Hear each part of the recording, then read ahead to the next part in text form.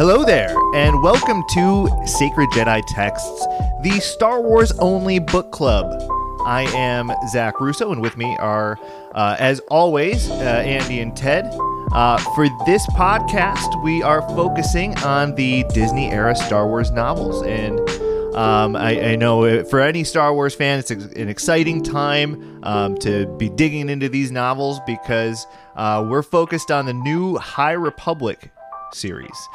Today we're going to be talking about the second installment. I think technically it's the second installment. I know that I think Justina Ireland has a book out as well, but Claudia Gray put out the second installment of called Into the Dark, and that's what we're going to be talking about today.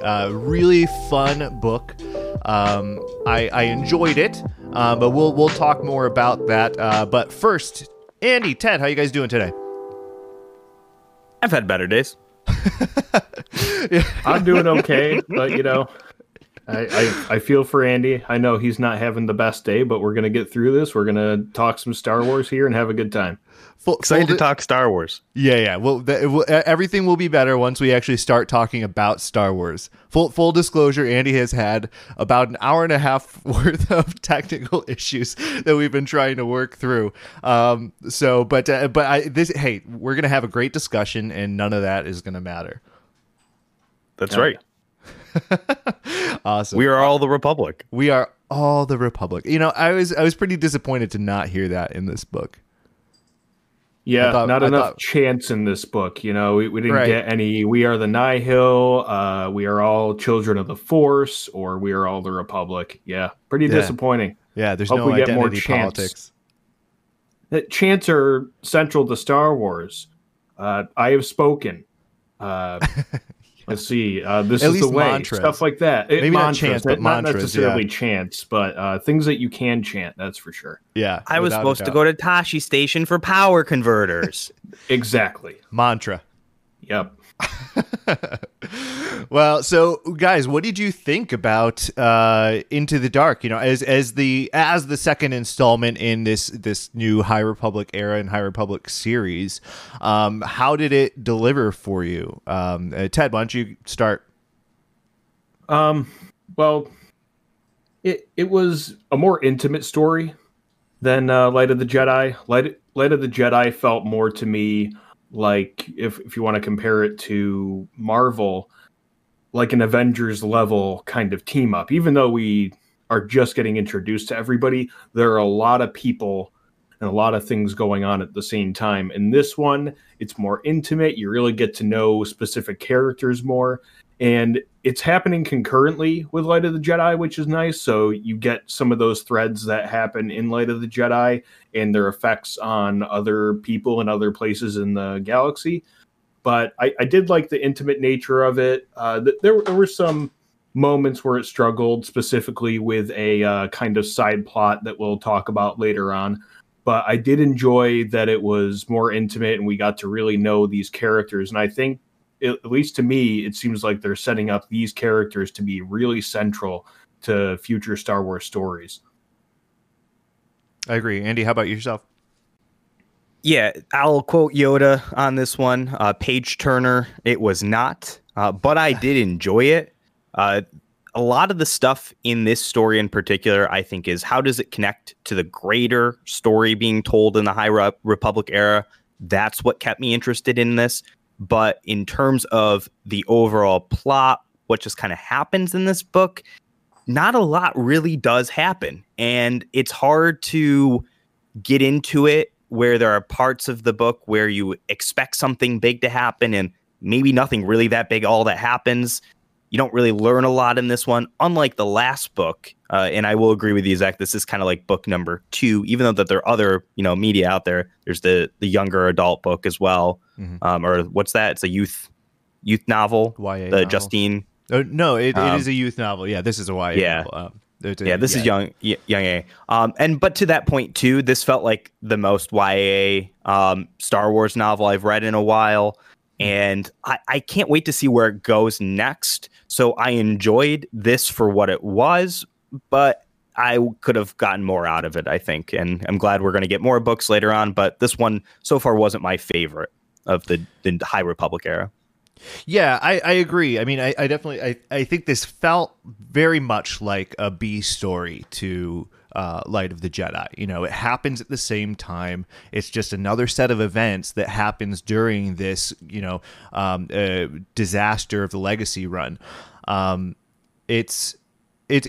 it was fun. I mean, there's fun events that happened, but I do feel like it was more of a stepping stone to continue, and to really a setup and to continue to be able to continue the story with a wider universe, than we already have. It's just more exposition to set the universe before we really dig into the events that will eventually lead to the resolution of the High Republic. So, yeah, I agree. It wasn't my favorite. Certainly wasn't my favorite Claudia Gray novel. Not my favorite High Republic novel thus far, even though there's only 2 of them. So, I mean, it's not a huge comparison.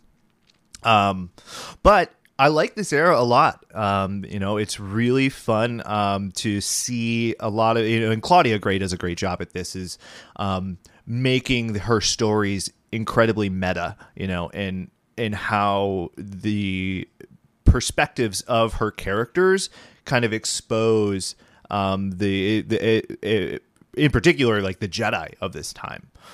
So it was really cool to see some of that stuff. But speaking of Claudia Gray, I know we kind of touched on, Light of the Jedi a little bit, but what are your thoughts on, the writing style from Claudia Gray versus Charles Soule? Obviously it's a different type of novel. This is a young adult novel versus, a fully fleshed out novel. But, for me, I'll start off by saying, it didn't keep me as engaged as Light of the Jedi. I thought it was a little, the point of views of the characters were a little disorganized. When you read a chapter book, right, you kind of expect to have one point of view, not necessarily per chapter, but you can tell where one leaves off and one picks up. And I thought it was kind of hard for me to keep track of which point of view we're looking at, from all the different characters that we see. So that was probably one of my biggest critiques of the book in terms of writing style. But I'm curious to see what you guys thought. I can agree with that, that it was kind of hard to tell whose POV it was from. And especially too, because there were moments where a sequence was occurring and you'd have one person in one place and one person in another, and then they'd kind of meet up. Mm-hmm. And then on top of that, there was another person doing something else at the same time as well. And it did split off a lot, like Light of the Jedi did, but it was also, like I said earlier, a little more intimate, because at least these characters are experiencing different things at the same place and together, and they come together. In Light of the Jedi, it was a little different, because you'd have so many different settings going back and forth between one Jedi to another Jedi, to the Nihil, back to another Nihil storm, back to John Rowe, then over to Avar Kriss, and that ended up working. Like I said, it was kind of like Avengers level as far as like the scale of the disaster, like what we got from the disaster, what the Jedi did, and how many were there. But I don't know. It was hard to tell whose POV it was, especially because not that it has to every time, but a lot of times they'd start in somebody else's POV describing something happening without telling you who it was happening to. And sometimes it was difficult to tell, because some of these characters are experiencing similar things, if not the same thing, at the same time. So I can definitely agree with that. I didn't have the same experience while listening to it. I thought it was pretty easy to keep track of the POV, but I see now that you guys are talking about it, how it could be confusing at times. Like I said, wasn't my experience when reading. I will say, though, in terms of like how this book was written, definitely a little jarring after reading Light of the Jedi. Just different writing styles. Claudia Gray writes differently than Charles Soule. Is it better, worse? Not really sure how to compare in this case, but like if I'll go to one of my favorite novels of Claudia Gray, which is the Leia, Princess of Alderaan book, I absolutely love that book. And I don't see the same style captured in that. I wouldn't be able to identify what it is or what about the story she's telling in it. It just didn't seem the same to me. Definitely, it was a different take on writing in the Star Wars galaxy that if you had not told me it was Claudia Gray, I might not even know it was Claudia Gray who wrote it. So I don't know if that's about necessarily the style itself. Maybe it's just these particular characters, this point in time in the story, because I'm assuming she's writing another book too. Like she'll have her kind of sequel novel to this. So I expect that maybe that next one I might like more so, but I don't know if it's a stylistic thing. I can't, pinpoint anything. You guys talked about POV. From my perspective, my POV, I'm not really seeing anything. But maybe it is about how Claudia just wrote this one. Yeah, I mean, one notable absence from this book that is kind of different from her other books is there's not a real central romance in this story. She tries to kind of put the Nan in the wreath thing together, but it's not really a romance, which is a far departure from her other stories that we've read. There's a really centralized romance story going on within the plot. Whether it be Leia and what's his name from Bloodlines.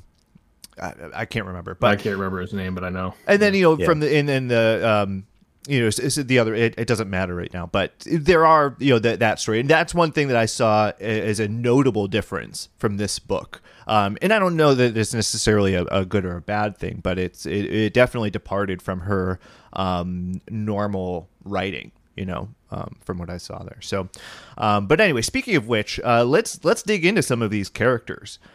So as Ted mentioned, I feel like I connected to these characters a little better than I did the characters in Light of the Jedi, just because it was more intimate. It was more, it didn't jump around as much as given my critique of the POV, there was still a pretty linear story happening throughout this, and so we were able to connect to the main characters throughout this entire book.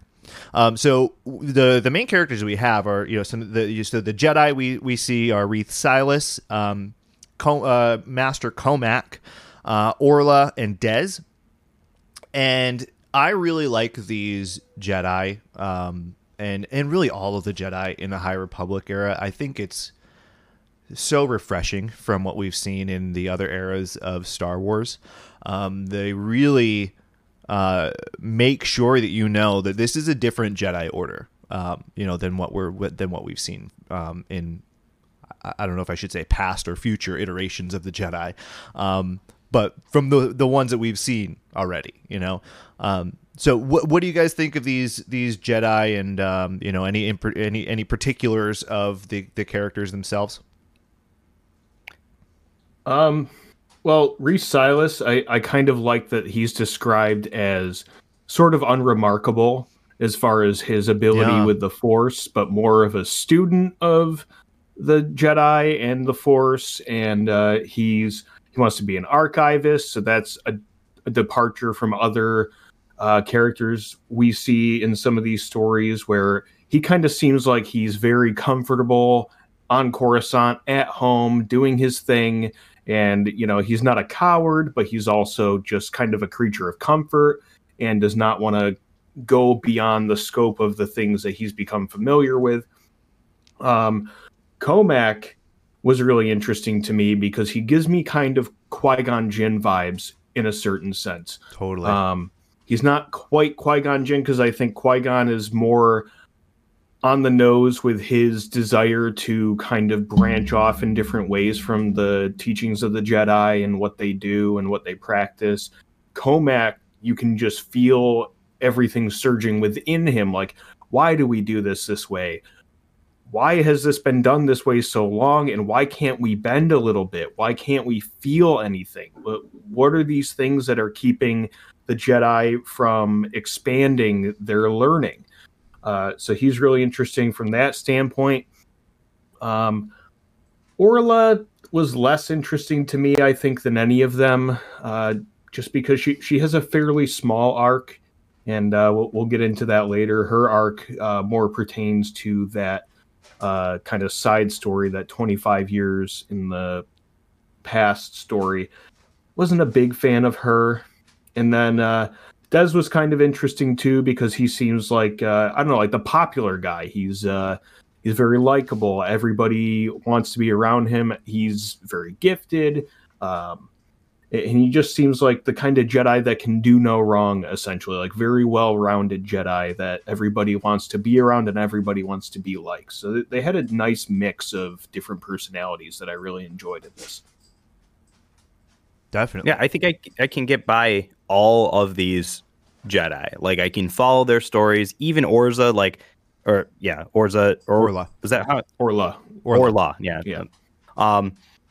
The character, I think we just don't get like enough of her, and really where I think the true character development comes through actually is in the subplot C, which is all forgettable. So like, you take this character who she does some of the coolest things, I think, in subplot C, but you don't really get that in the main storyline with her. So I think it's hard to maybe make that connection with the character.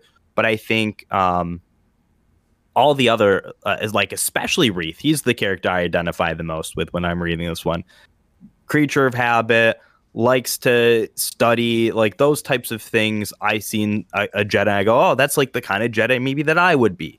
I might not be good at the Force, but I would be definitely the one that would be willing to pick up the book and get into the Jedi archives and all of those things. So I can see him. And then Master Comac, too. I like the Qui-Gon Jinn comparison. I think we're going to get more of that. I don't think we're done with it. This was like the introduction to Qui-Gon. And then they offed Qui-Gon in the first movie. In this instance, spoiler, we get Comac through the end of this book. And we're probably going to see more of him. And I think we're going to try to like dance around those same questions or things that Qui-Gon was doing 200 years later to deal with the issues of the Jedi. Like, we're going to start seeing things. And it's talked about, like, later on, his kind of interest in the dark side. And I think that's going to be a really important thing going forward. Ultimately, probably the thing that will lead to why Qui-Gon has his questions later on in the Phantom Menace. Yeah, that's a great call out. I mean, Comac kind of it seems like he kind of sets the seed for that kind of Qui-Gon Jinn type Jedi. But you know, even given that, I mean, we see a lot more flexibility within this iteration of the Jedi Order than we do in the the Republic era and even the Rebellion era Jedi. I guess it's all more the Republic era, but regardless, they're not necessarily dissuaded from exploring their own paths. Like Orla, for example, is a way seeker. She's decided to kind of part ways from the Jedi Order, at least temporarily, to figure out where she fits within the Force. And to me, that's really compelling. That's probably the most compelling part of her character in the limited exposure she gets, is that she's the one that's kind of willing to stick her neck out, and she'll cooperate with the Jedi, but she's trying to figure everything out for herself. And then Comac kind of almost takes her lead. And Orla has to be the one to kind of hold him back at one point and kind of ground him a little bit more after the events that happen. He's really kind of questioning where he fits in the Force, where the Jedi fit in the Force. Do the Jedi have a right to put a hard line between the light side and the dark side? And just, these characters do a great job at exposing those types of, those types of I don't want to say discrepancies, but maybe differences, between the different Jedi orders. Okay, so let's get back into our Jedi discussion here. I did want to bring up Reath Silas before we move on, because Reath is kind of the the main character. He's the who we follow through the story for the most part. Even though I think, to Claudia's credit, she does a pretty good job at including the other characters and exposing their arcs as well. But I'm excited to see where Reath Silas goes after this story. I think that he can be a really interesting character if they decide to keep going with his character and include him as a main part of the saga. He had a pretty major character arc and some pretty major character growth throughout this story. From starting from the Jedi who really doesn't want to leave his comfort zone. He's the worker versus the natural talent, and he ends up kind of being the hero, or one of the heroes of the events that happen, and he's just kind of thrown into the fire, and he takes it, and he succeeds and he excels under pressure, which he didn't think he could do. So I really, really like his arc, and I hope they continue it, because I found him to be one of the more interesting characters from this saga so far. So apart from the Jedi, we have a few other characters who I love the crew of the vessel. Really, really fun characters. We have Affie, Leox, and my favorite new character, Geode, who is basically a rock. It doesn't speak, doesn't move, but Claudia Gray does an awesome job at making him a character. But he does. He does do those things. Well, he just doesn't do them in the book. We don't ever see it happen. Maybe it's so hard to tell. She really toes the line of, is he or isn't he? So Claudia does a great job at kind of towing that line of you keeping the reader guessing, is this just a figment of these people's imagination? Are they just towing a rock around with them, or is he really a sentient being? And even Geode, who really doesn't do much outside, the other characters give him actual character, otherwise he doesn't have any. He still gets an arc. It's awesome. I just love Geode. I think he's one of the coolest parts of this book. She does an awesome job at it. And then we have, Affie and Leox as well, but I'll let you guys go off on that. Ted, you want to jump in? Oh yeah, I was just gonna say, with Geode, you think where it's gonna end up, because it would be disappointing if it didn't.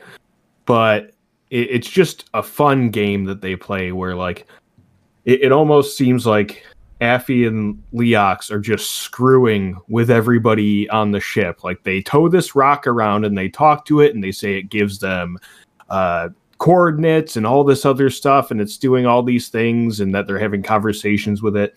And Reath is questioning the entire time whether it's real or not, and he's like, I don't feel anything in the Force from this thing. And I just love how that it plays with it the entire time, and how it ends up as well. And if we want to talk about Affie and Leox, they're great characters themselves. Affie has quite the arc, which I really enjoy, where she finds out a lot about her family, her birth parents. She finds out a lot about Scover Bine, who runs the Bine Guild, who is her foster parent, and how those two things intersect, both her parents' deaths and Scover. But on top of that, the empathy that she ends up showing toward different people, the growth that she has, and the quick turnaround from one possible resolution to her arc to the one that ends up being the right one in the very end. I really enjoyed how even though it is kind of jarring, I enjoyed that it just goes immediately from one to the other. It's like, good. I was almost going to be disappointed if you went with the thing you were thinking about at first. Then Leox doesn't really have an arc, but he's just a fun character who's always there, very supportive of everybody. He seems super woke, which is pretty fun. He seems like down for pretty much anything. He's androgynous, which is really interesting. And, you know, he enjoys the occasional spice stick. What's the big deal? He's a chill dude. If you could characterize him into anybody, and like both between the voice and the way he looks, I think you guys would agree. It's like Matthew McConaughey from Dazed and Confused, except not creepy toward young girls. Yeah. Yeah. In fact, the opposite. He Yeah. Oh, yeah. He's androgynous. So, yeah, absolutely. Androgynous and celibate, and that's great. I don't know if he's androgynous or celibate, actually. I think he more would be identify as like a demisexual or asexual for his sexual preference. Yeah, that's fair. I don't think they'd talk about his gender identity at all within it, but definitely like probably like the most woke character we've gotten in, like we've introduced homosexual characters before in Star Wars. This is the first time we had someone who was not on that typical what the expected spectrum is, someone more like that, and then his just like whole philosophy on everything. So he's probably my favorite character we've had in Star Wars in a very long time. I can't wait to see more of him because this was like the introduction. Like, yes, he doesn't really have character growth because his purpose is more to serve as like the mentor, wisdom figure, gets them where they need to go because he's the captain of this ship, right? Kind of fills almost in a lot of ways like a Han Solo type role too, where although he doesn't have the same character development, he's there to serve a purpose for the other characters so that they can have their development. The other characters, I'm blanking on her name again, Affy. Yeah, I like her a lot. I like how her story opens up the High Republic era to what the guilds are doing, what these other sorts of people, not the Jedi,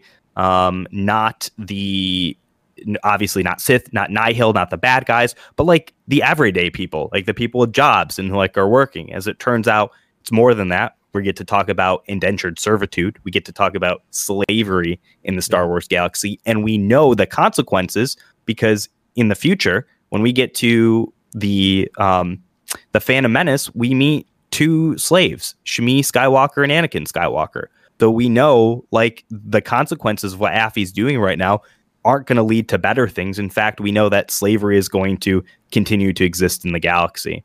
I like that. Geode, I hated it. You did? Absolutely hated it. No. Up until the big moment. My heart. No. So I get there. I get there at the end, but I could not stand. Anytime it got brought up, I was like, this stupid rock. I don't care if it's sentient or not. Like, why do we keep doing this? It's not funny anymore. It's just annoying that it keeps getting brought up. But there's a moment where it's like, yeah, he's definitely sentient, and it comes all together. Is when he saves, Wreath from death. Yeah. And so like that was the redeeming moment. I was like, thank you for actually doing something with this and not ever serving this plot. Like this was going to be not a plot hole, but just like a dumb thing that got referenced and never really addressed. Claudia Gray, shoots it out of the park with getting this not real character to save the main character. So like totally redeemed at the end. But during all the build up to it, I was like, what the fuck, this thing again? Like, here we go. Dude, I couldn't disagree more. I loved it. Like even to I like the running joke. Towards the end of the book, like I remember Leox said something and he was like, but Geo gave him a break and it would be the only break that he would get. Like it's just I loved it. I thought it was so funny because like it's just a play on he's a rock. He's a freaking rock, and that's it. But like you said, it came to fruition at the end when it made it all even better. So good. Yeah, just to touch on the other two characters real quick from my perspective. I loved Affy. I thought her character was really cool. I thought that her resolution, and kind of the conscience play that she had to go through, from figuring out what the Bind Guild's involvement with this station that they end up on is. When she figures it out, she has to debate on what she's going to do, because she knows it's not right. Ted, to your point, we see that real conflict, right up until the end, what's going to happen with this Bind Guild, and she makes the right choice. So I really liked her. Her motivation was super clear the whole time. And really, I think she was just there to expose that, and to kind of world build a little bit, to your point, Andy, and involve the rest of the galaxy, especially, in the frontier and the outer rim, kind of what they're doing, in this kind of new part of the galaxy at this point in time. So that was really neat. Leox is definitely one of my favorite characters that has been brought into this universe now. I mean, he's just so chill, and I think he enjoys a little more than the occasional spice stick, Ted, but he's just so cool and chill, and I love him. He's just there to serve a purpose too, but great crew, man. I love the crew of the Vessel. I thought they were such a great addition to this book. Well, I think you're leaving out something there. Yeah. The Vessel. The Vessel is the Vessel. Yeah, it's a character. The Vessel is the name of the ship, and that's something like in Star Wars too. You get the Millennium Falcon. It's its own character. We learn in a whole movie that it's got a droid named L3 that's part of the computer that actually makes it a character. But I like that the Vessel is a thing. Like, Affy and Leox, they really care about this ship in particular. It's not the best ship that the guild owns by any means. In fact, it's like this tiny little freighter thing that when our Jedi are first introduced to it, like, this is the ship that we're going, to the place in. And they're like, oh, okay, I guess we're riding in this thing. But it's like it's a character that exists. And I can't wait till we reintroduce it, in later books and be like, oh yeah, that's the Vessel, off doing its thing. Yeah. I really hope that they do, use these characters in a more effective way in the future, including the Vessel. I think that they've set this up for a reason, and I expect them to continue it. But I really hope that they use it effectively.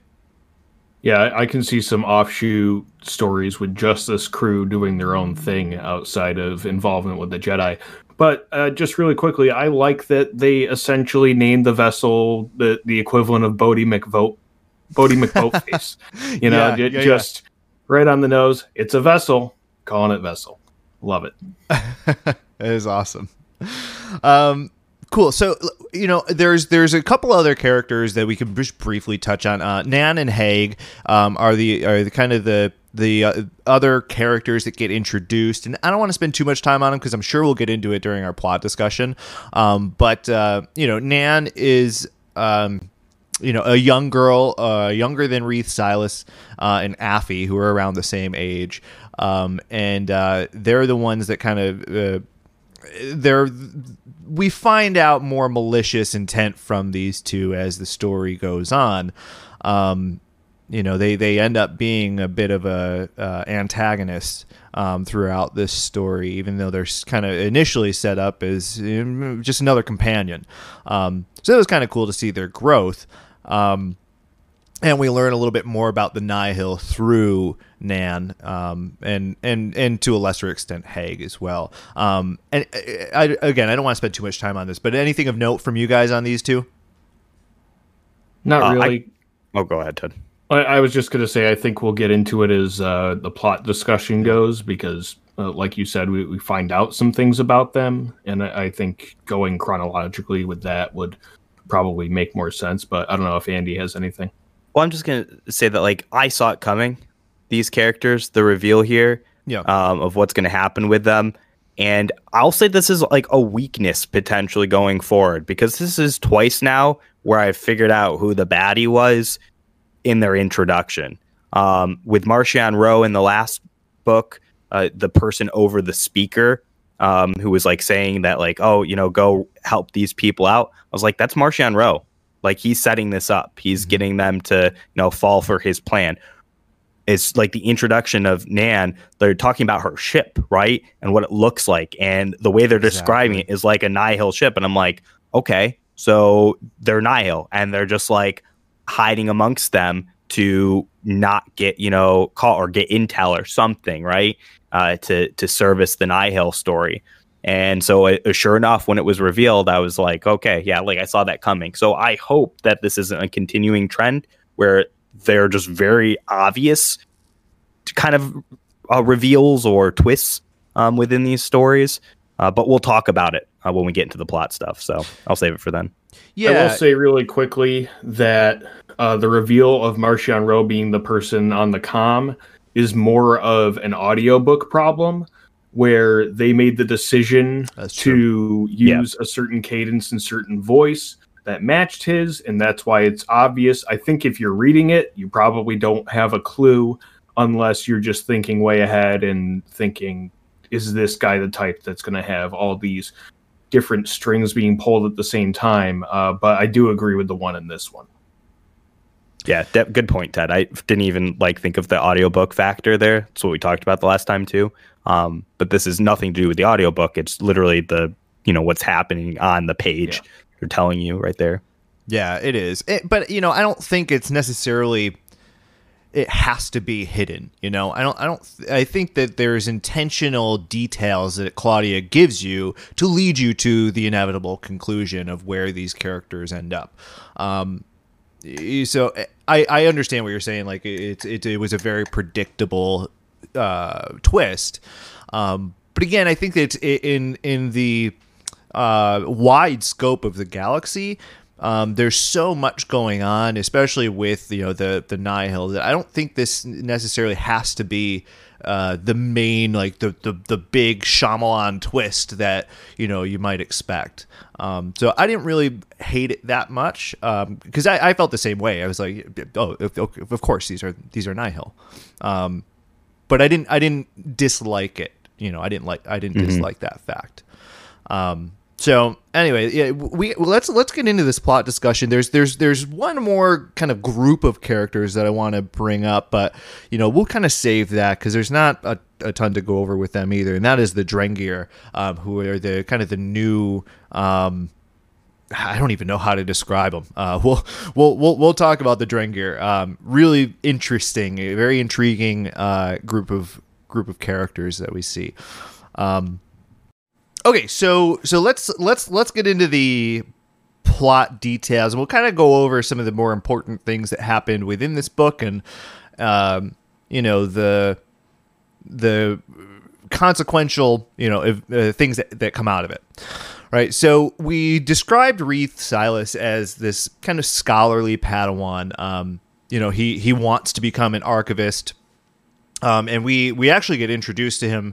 And his master Joramali fighting some pirate gang. Not super important. I don't really remember what happens there, but that's kind of how we get introduced to him. So it was interesting to see that right after that he's like, I don't want to leave the library.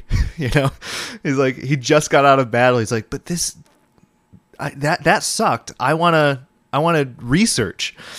So that was kind of funny to me. But what happens is, Reath is informed that Joramali took a post on Starlight Beacon, which we know is the new, space station in the Outer Rim.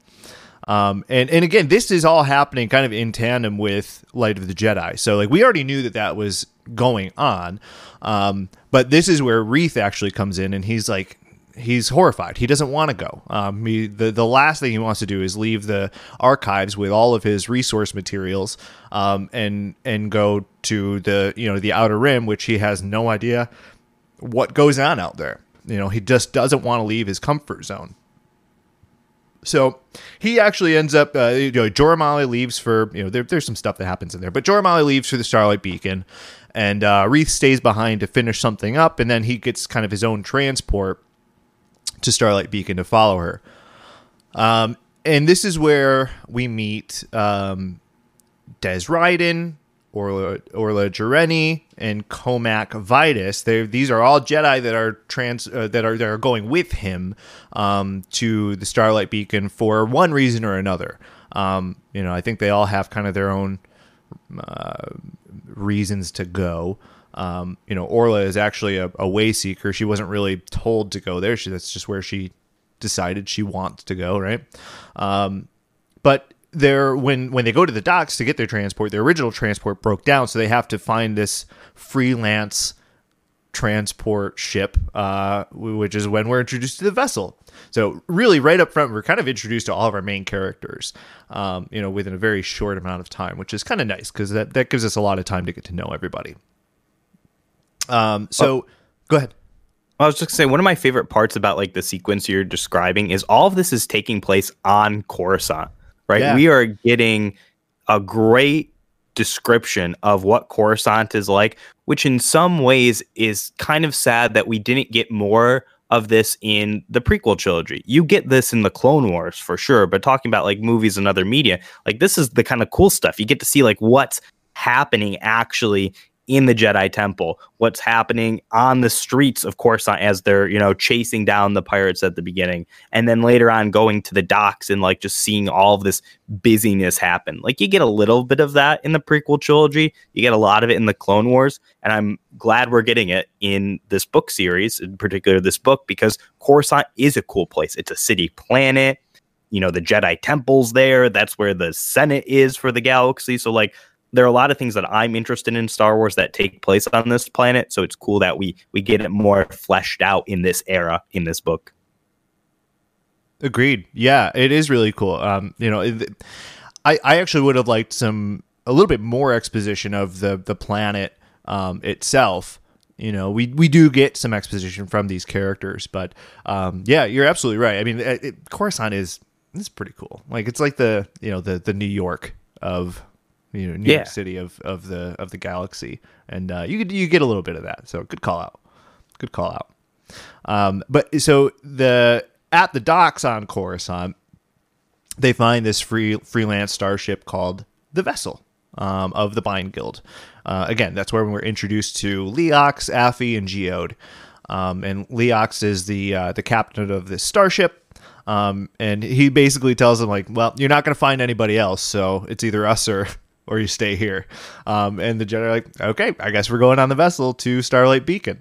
And so they take off, and this is when, so they're going through hyperspace, and lo and behold, they run into some debris from the Legacy run. This is the event that kind of throws the universe into chaos. And this is just another part of the galaxy that we see this happening in. So their journey comes to an abrupt halt. They get, kind of like grazed by a piece of debris, and they have to drop out of hyperspace. And they drop out of hyperspace in this, kind of deep space, kind of middle of nowhere.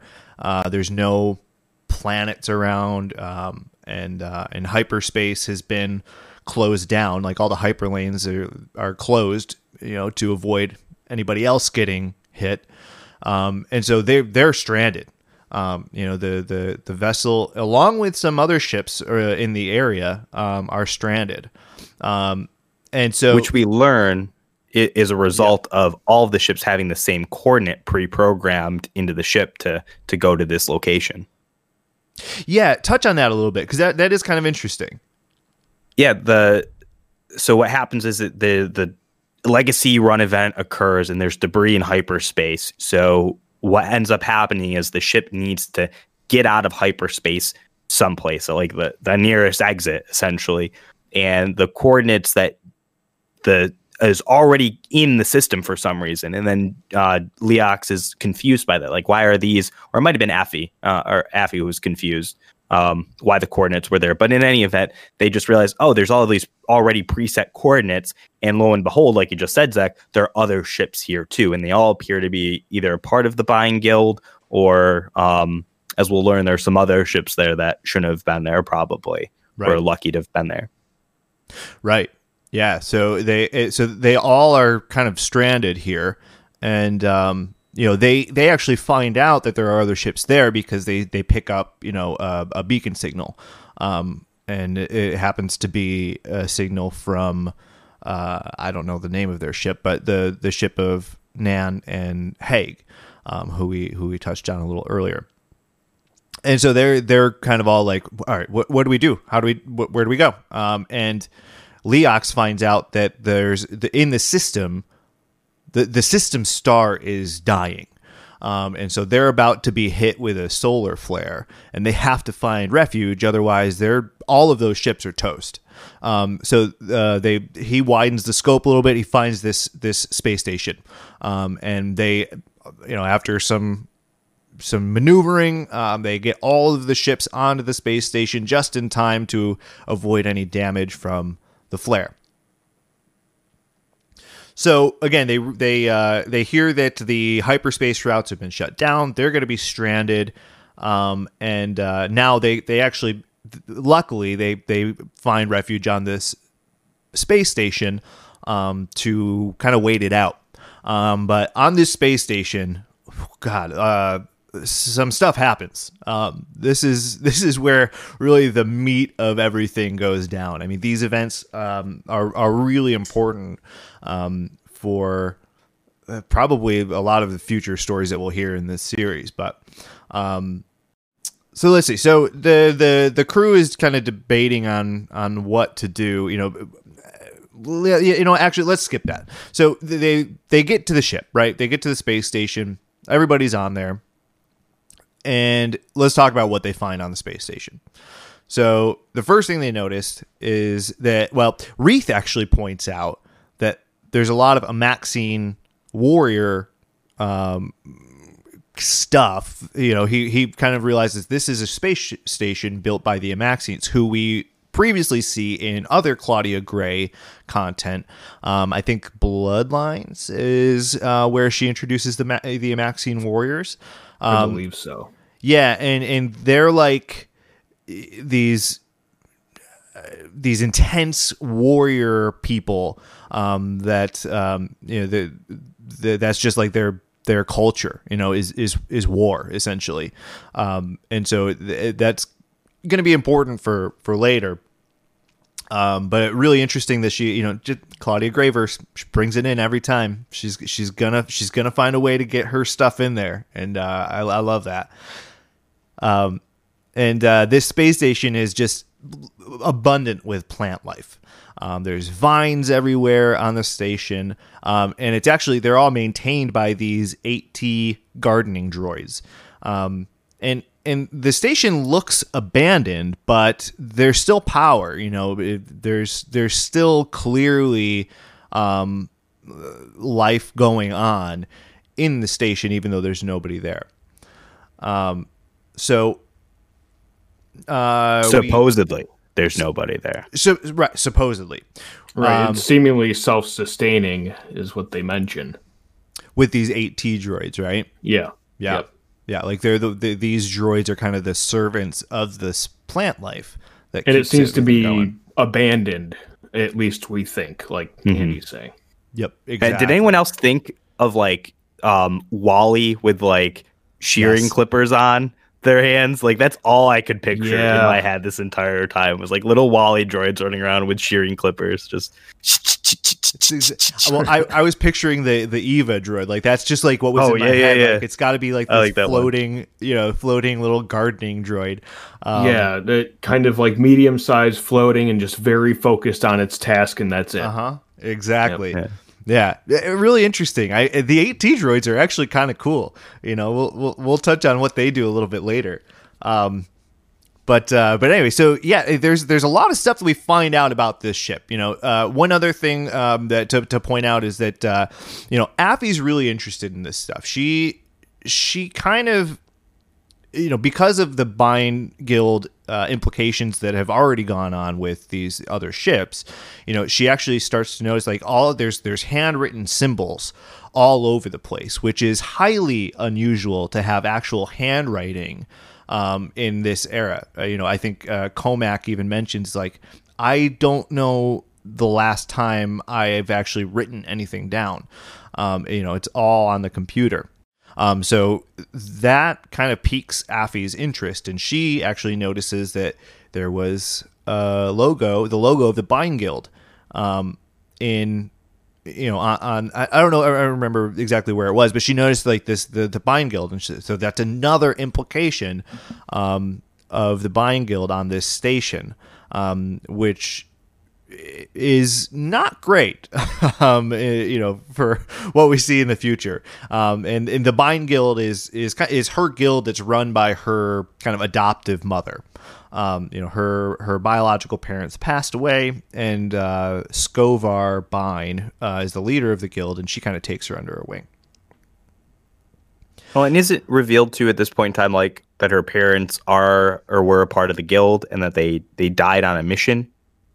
So that's they do get into that. I don't think it's right here, but yes, we end up finding out that her parents were part of the Bind Guild. That's more when we get into like the servitude part of the story.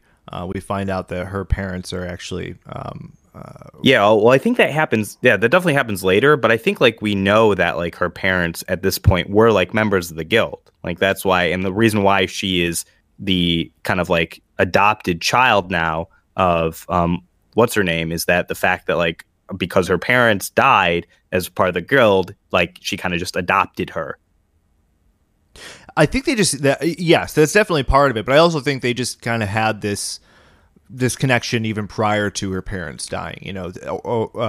Affy and Skovar kind of always had this rapport, at least according to Leox. Leox kind of mentions like that she's kind of her pet, and always has been.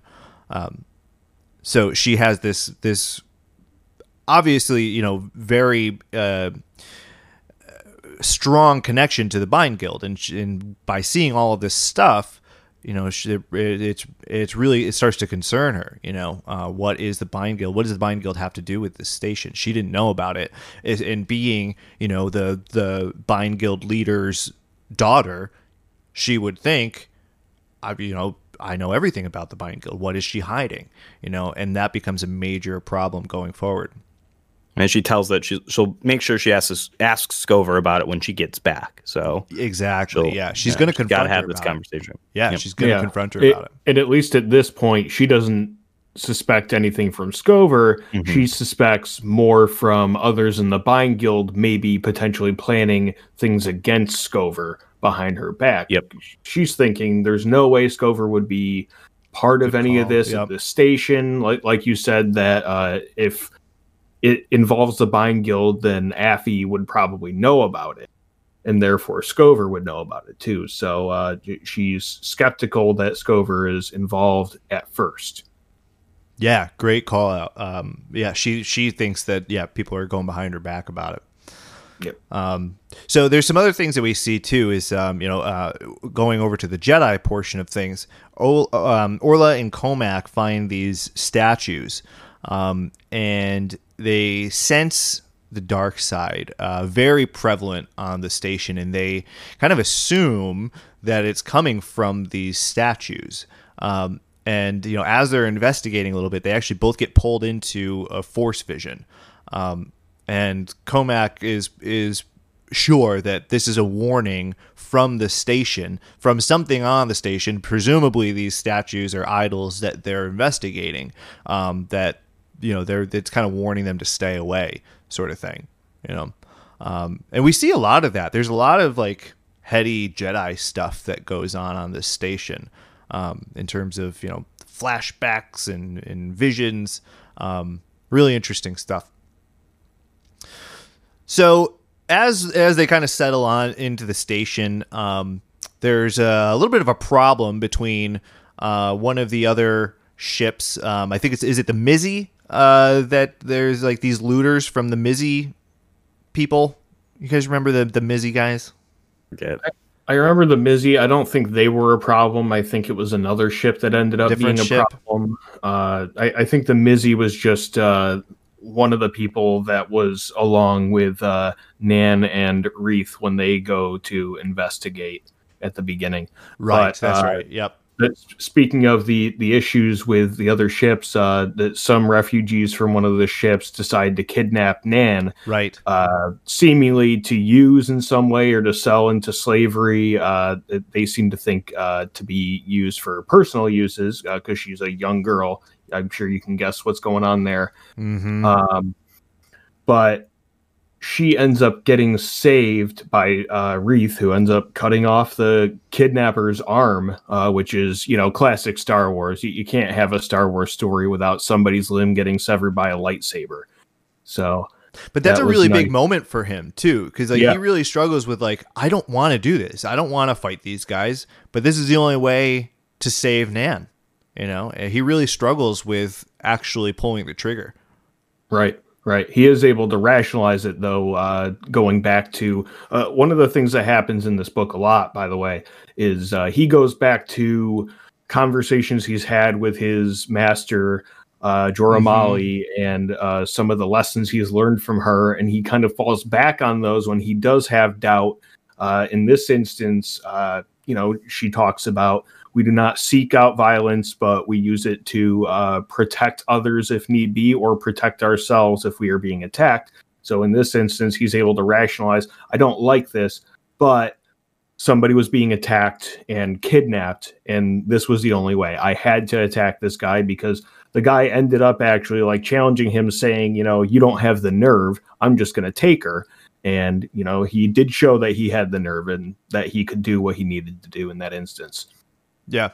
Yeah, it's just, it's one of many examples that in Wreath's character growth that he is starting to step out of his comfort zone and has the ability to, do more than he thinks he does, which is kind of cool. So after that part, I don't know if it's after, but somewhere around that part. It is after that part, actually. But Dez and Affie and Wreath and Nan, and this is the Mizzy, the other, one of the Mizzy guys, goes to scout the lower levels of the station.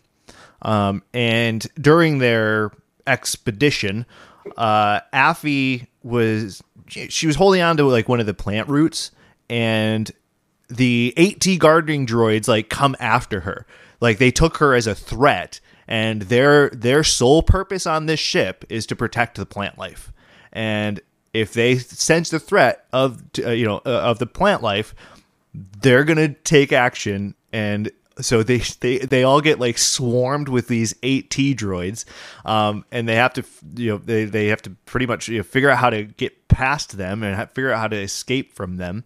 And in doing so, Affie gets scraped by one of the thorns on the vines, and ends up getting poisoned.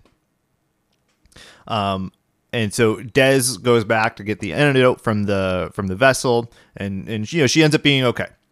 And then Affie tells Leox while she's on the vessel about all the stuff that she's found about the Bind Guild, and Leox tells her that Skovar has to know about it. There's nothing that the Bind Guild does that Skovar doesn't know about. And Affie's not happy with that answer. She is convinced that the Bind Guild is somehow maneuvering around Skovar, and the idea that Skovar has something to do with this ship and knows about it is extremely upsetting to her, because she holds her in such high regard. So then Orla and Comac are, so we haven't mentioned it yet, but they've been doing this kind of back and forth in they went through something similar 25 years ago, right? They were Padawans at the time. They were on a mission with their masters. And I think we've all agreed at this point, I mean, maybe we've already talked about it, but it's a pretty unremarkable flashback, for the most part. So that's why we really haven't mentioned it yet, but they do reminisce on it pretty often. And so they're talking about the crisis that they went through 25 years ago, and then they get pulled into another Force vision. And Wreath actually gets pulled into this Force vision as well, where he sees a Jedi attacking him, a Jedi with a blue lightsaber attacking him. And again, this is a warning of the ship, but this one has some bigger implications on what's going to happen in the future. So these force visions are becoming more frequent, and they're convinced that these idols on the ship have to go. Like they are providing this space station with the dark side of the force. I will point out quickly that Dez is the only one that suggests that it could possibly be the plants that are imbued with the dark side, but Comac immediately dismisses that, saying that he's dealt with plants that have dark side ability or energy around them, and this didn't feel like it. So just something to keep in mind as we go forward. Well, and the key there too is it's sentience. So like sentient plants, like he's met them before, but like what doesn't like work like this dark side plants, nope, it's like they're just imbued with the dark side, they're not a thinking thing. So like those two things can't be going together, because this is sentient. He feels it as like a thing, like so they're as if they're being watched, there's something observing them. And we're going to find out what that is a little later on.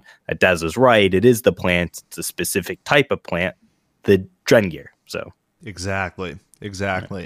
Yeah, which I'm excited to talk about. So let's get to that soon. But before that, so Dez also brings up that they need to find out what is on the lower levels.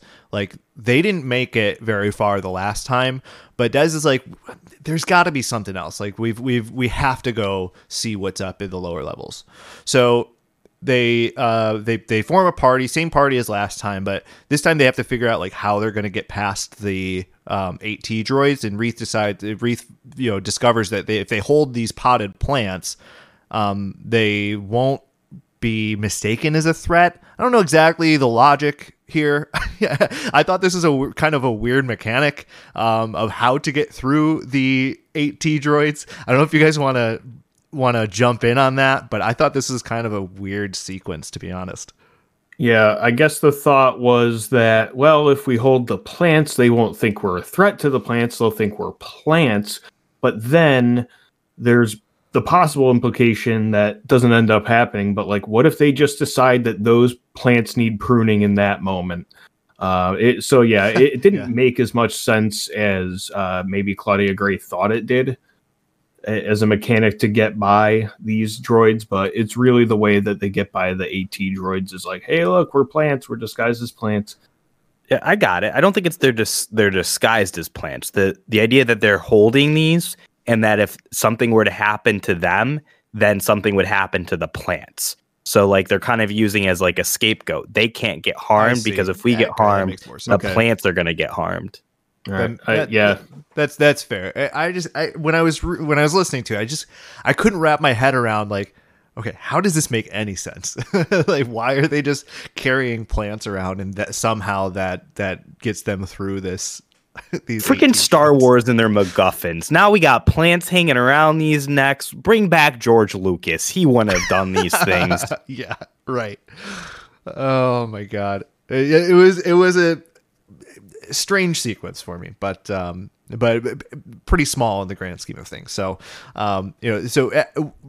with these plants, they successfully navigate through the 8T droids, and the party splits up when they get to the lower levels. So, Affy pretty much is just like on her own. She's just doing her own research. She's now on a mission to find out what the Bind Guild has to do with this station. Like that's her only motivation through this whole thing. And so she does some more searching, and she actually, this is Andy, where she finds out that her biological parents were here. There's a reference to her parents' ship on this. I don't even know where it was, but she finds a reference to her parents' ship, which makes her even more upset. She's like, okay, so now my parents were here. There's Bind Guild stuff all over the place. Everything's just adding up to not a good outcome for the Bind Guild in Affy's eyes. And then so that's one part of the party. The other part of the party is Reath and Dez. And This is not a good part of the story. Reith and Dez go down. They find these rings, and Dez essentially is like, he's like swept up in this like rotating bookcase that like brings him into the pod. Like all I could think about was like Clue. And like it's like this secret door that just like flips him around, and now he's in this place. Reith can't see anything other than these super bright lights, and then Dez is gone. He is presumed dead, because once Reith can see, he sees that there are helix rings in there, and the helix rings are essentially they're like these super powerful. Not fuel, but they're like boosters. They're described as like energy boosters that are filled with pure coaxium, which is a reference back to Solo. And he thinks that Dez was disintegrated by these because they're, right. I guess they superheat and then launch pods out of these tunnels. Right. Well, and they're like super risky to use. Yeah. Right, we'll learn that later. Yeah. But yeah, all we see are helix rings. So he's like, well, Dez was in here and these helix rings were used. So he's thinking that Dez stumbled into this tunnel and was disintegrated, being mistaken for an escape pod, essentially. Yeah, exactly. Yeah. And that's what I thought too. Like this was so good on them for later on coming up with a twist for this and doing something with it, because like Claudia fooled me. I thought instantly, wow, that's some serious weight, because we know that they lose their master. Now Reith sees that his master's former Padawan, who was this awesome Jedi Knight, he's now dead. Like, wow, okay, we just made the stakes real quick here, Claudia. Good job. Yeah, some major loss. And actually, Andy, you bring up a good point, because to this point, there was a couple flashbacks from 25 years ago, and we do find out that Orla and Cohmac both lost their masters in similar situation 25 years ago, and Cohmac is struggling with still the acceptance of that. Like, he thought that he had to protect his master.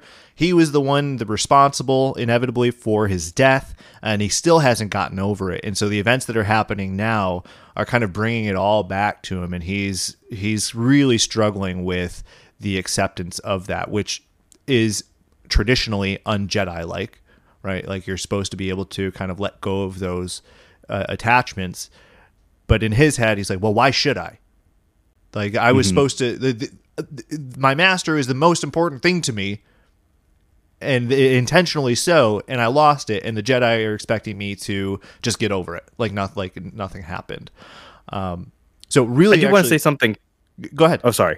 I just want to say something critical about this, though. Like, you just outlined like why it has all this weight and the importance of it, but in terms of execution of this, like, do you remember how the master dies in Subplot C?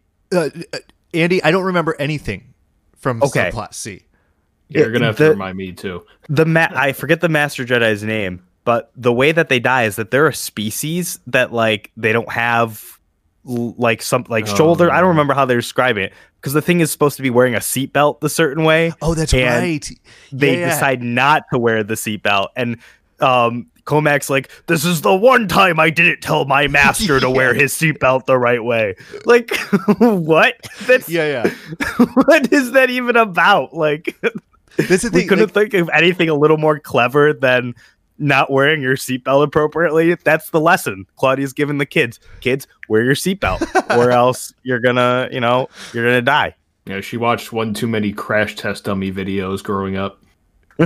It was like, that's the thing about that, like those flashbacks and the supposedly the parallels from what's happening now and back then, which I frankly don't see to begin with, but it was just so unmemorable. Like, there's really not a whole lot that you can even draw. There's comparisons you can draw between the two circumstances, but there is supposed to be this weight, and like the reason why that exists is to give Cohmac and Orla some more motivation, and reason as to what's going on here. So yeah, I don't know. I don't. Dez's situation's a little more serious. Like the dude just got vaporized in our minds, as opposed to I didn't wear my seatbelt the right way. Yeah.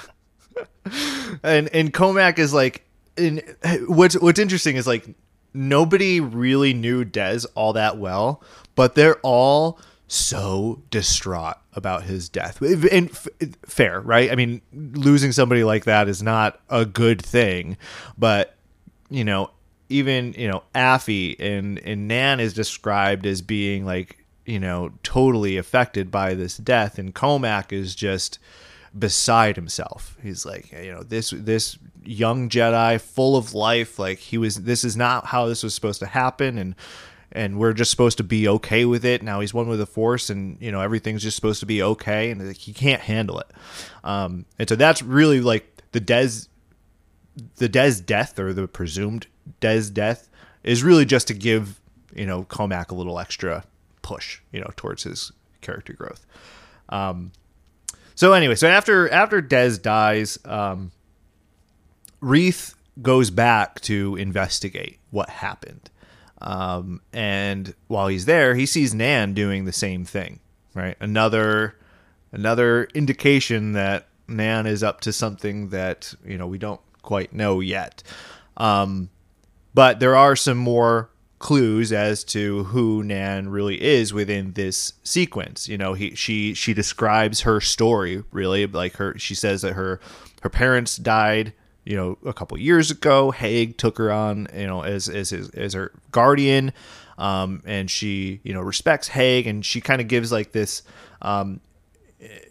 you know, she respects Haig for not being able to defend himself as like, you know, physically, but more is strong in wit, and she respects that about him, and that's why she likes him being her guardian. And Reath kind of gets the idea that, okay, maybe he's some sort of like military guy, you know, he might have some general experience, or something like that. But we know eventually why he has this type of experience. And so a little more exposition about Nan there and Haig.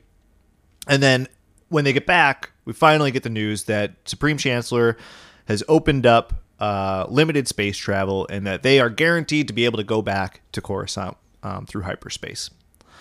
But before they actually do that, the Jedi decide that they got to get those idols out of there. They are convinced that the idols are emitting dark side energy, and they have to bring them back to Coruscant with them. And so all of the Jedi kind of like, it's described, at least to me, like they kind of like envelop them in the light side of the Force, and they like bind them so that they can safely transport them. This is kind of an interesting part. You know, I love heady Jedi stuff, and the way they did this was pretty interesting. But I will say that I don't quite understand what they did with the reveal of what these idols actually are. Do you know what I mean? Like, it says they like bind them with the light side of the Force, but they're actually already in the light side. Do you know what I mean? Right. I understood it as that they broke whatever seal the idols had on the station, because they thought that the idols were emanating the dark side of the Force throughout the station. Right. So they broke that connection and then also enveloped them in the light side of the Force in order to safely bring them with them. Obviously, we find out that maybe they didn't need to do that, and maybe there are consequences to that, and maybe something got unleashed. But it seemed more that they broke the connection that the idols had to the station more than anything. But they probably mistakenly also thought that they bound them within the light side of the Force, because they were so focused on their thought that the idols were emanating dark side energy rather than something else possibly doing it. Well, and I think the reveal later on too, which I don't know how much detail we're going to get into at that point, but I think they say something where like they realize the mistake now, why it was not working out the way that they thought it was. Like they met the first time they tried it, it didn't work. Remember, they were trying to like destroy it or something, and then they say like, this is why, and it's because they were trying to like work against the literal thing that was suppressing the dark side in the first place. So it was like, I think in my mind, when you've got two sides of a magnet, a positive and negative, they're going to attract. But if you take a positive and positive, they're going to like repel. And that's basically what the Jedi were doing, was they were like working against a force that was, supposed to be helping them. And they were trying to push against that, and it was pushing back against them.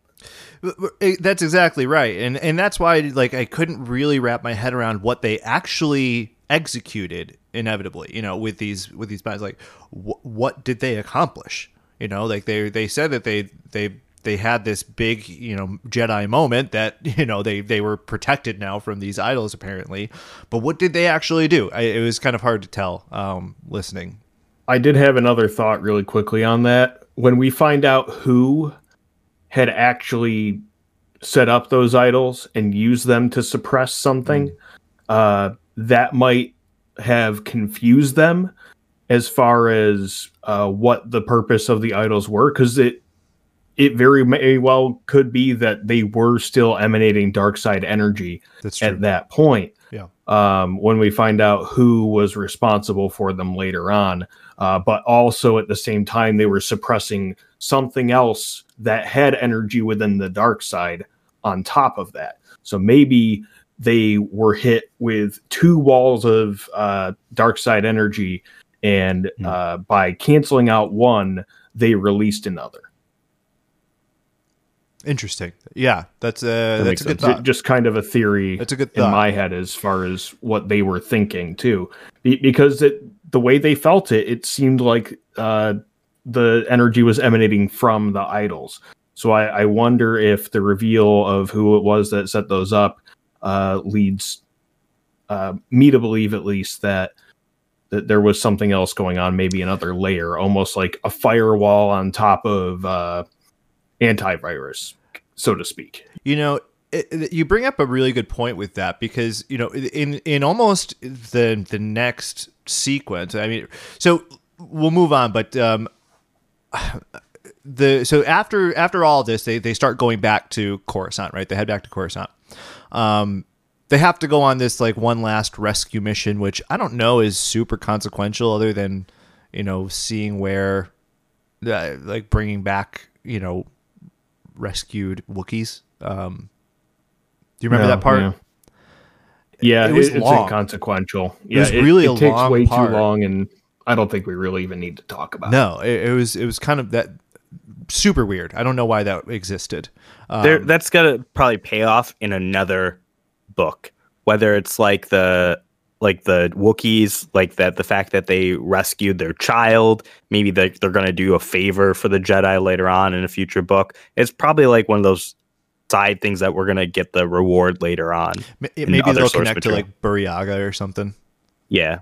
The only thing that really is consequential is that Reed Silas's Padawan Rat Tail gets ripped off by a baby Wookiee. Yeah, I guess. I mean, it's just kind of funny more than anything.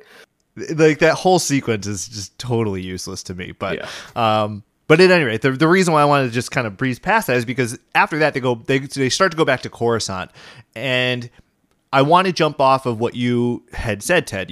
When they're going back to this play to Coruscant, or specifically the temple, Orla says something like, the temple was these temples are not created, they're found, right?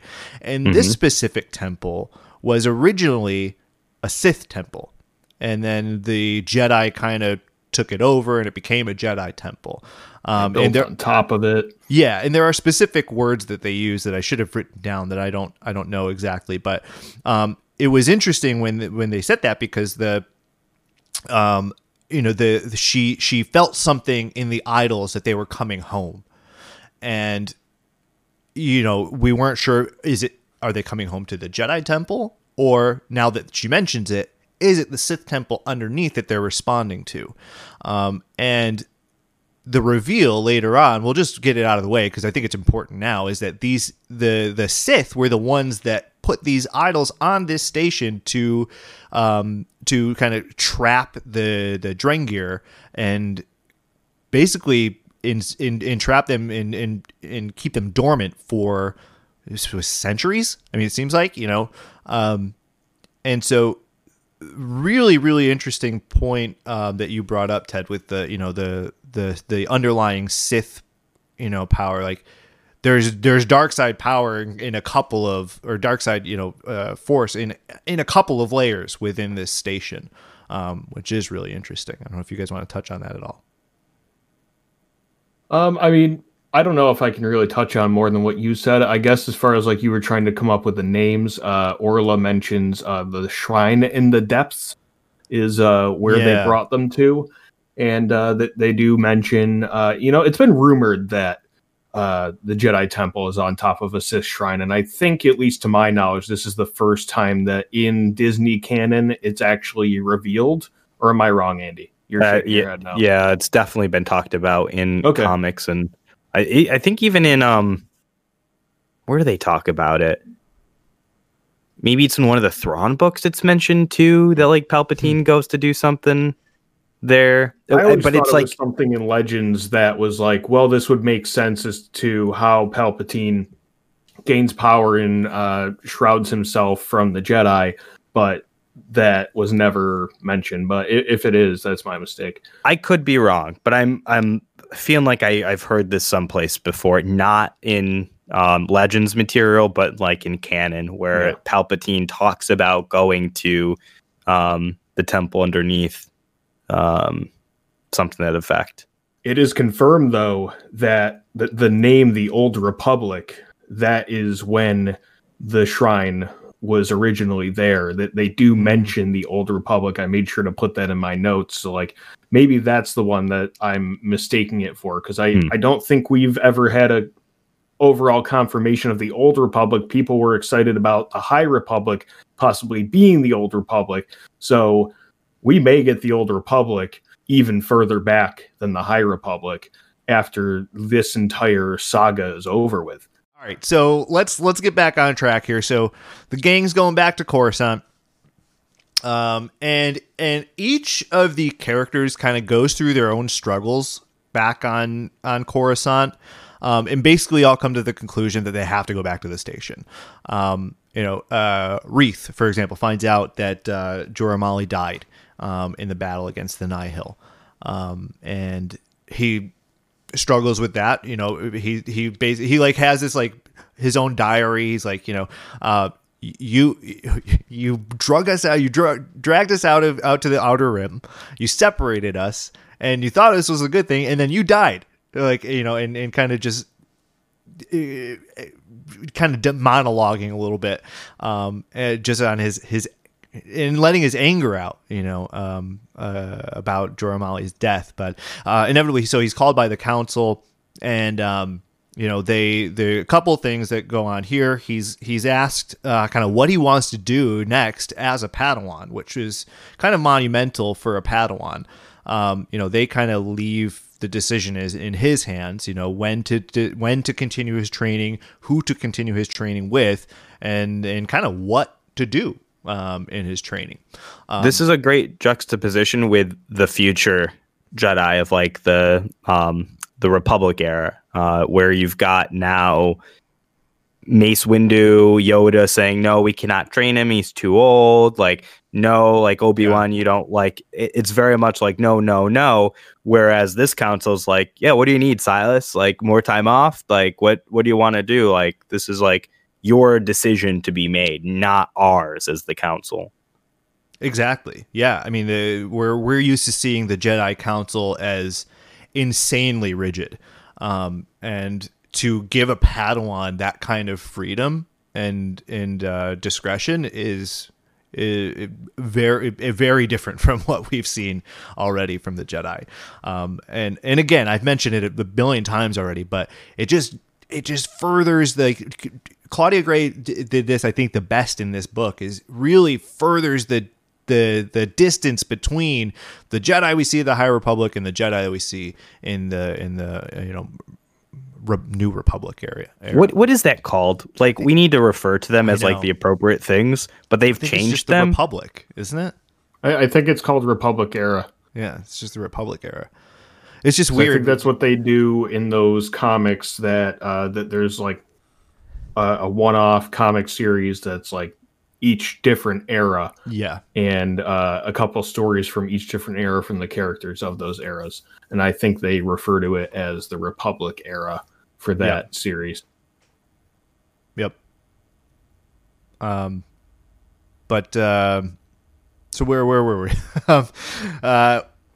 So the council asks him about what he wants to do, and then he also kind of asks, he's also asked kind of what happened, on the station, and he was surprised that they asked him to kind of recount his experience.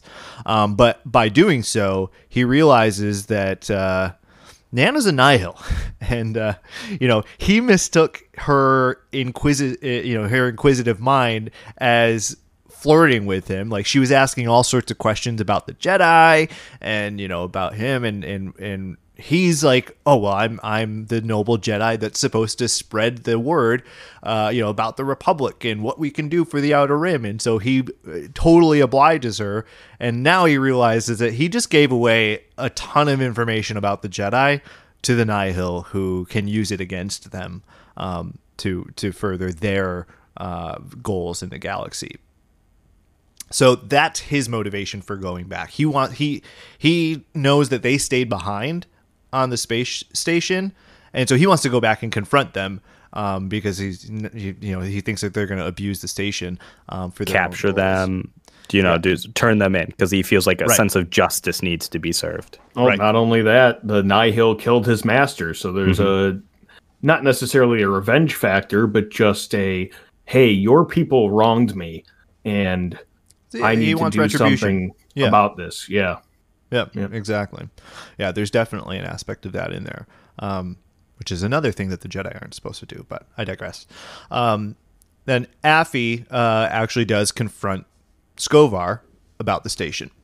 And Skovar is like totally flippant about it. But she finds out that after all this conversation, she finds out that the guild indentures pilots to run missions for them. They basically have slaves in the Bind Guild that they use to fulfill their goals.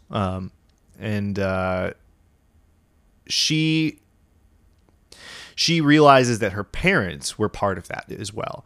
And so that furthers her motivation. And she now wants to go back to the ship to get proof to present to Skovar that the ship is, or the station, I should say, is dangerous. They have to stop using it. And she thinks that if she can go and get this proof, that she can present it to Skovar and they'll stop. And so that's her motivation to go back. And then Orla and Comac, they realized that they were wrong about the idols, that the idols were not the ones that were emitting dark side, though they may have been to Ted's point, but they weren't the problem. They were actually keeping the dark side force that they felt at bay. They still don't know what that was yet, but they know that they made a mistake. And kind of through all of this, they all recognize the mistakes that they made, which I thought was really interesting. Like, Reath realizes that he made a mistake by trusting Nan. Affy realizes that she's kind of currently making a mistake by kind of going along with Skovar and trusting her blindly. And Orla and Comac realized that their mistake was they were not correct about their feeling of the Force. They were kind of betrayed by their feeling of the Force, even though they were extremely confident in what they were doing. And so they know that they have to. Orla and Comac now realize they have to bring it back to fix what they had done, and here we go. So we're going back to the space station. After this it's almost like a post-war sort of feeling. Like, they're all back on the station. They're like they can't readjust to Coruscant life, and they're like, I belong on this station, you know.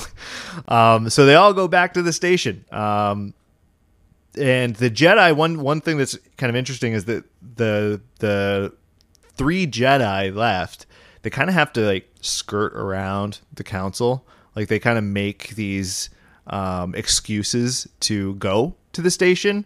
You know, the council didn't explicitly say they couldn't, but they didn't explicitly say they could.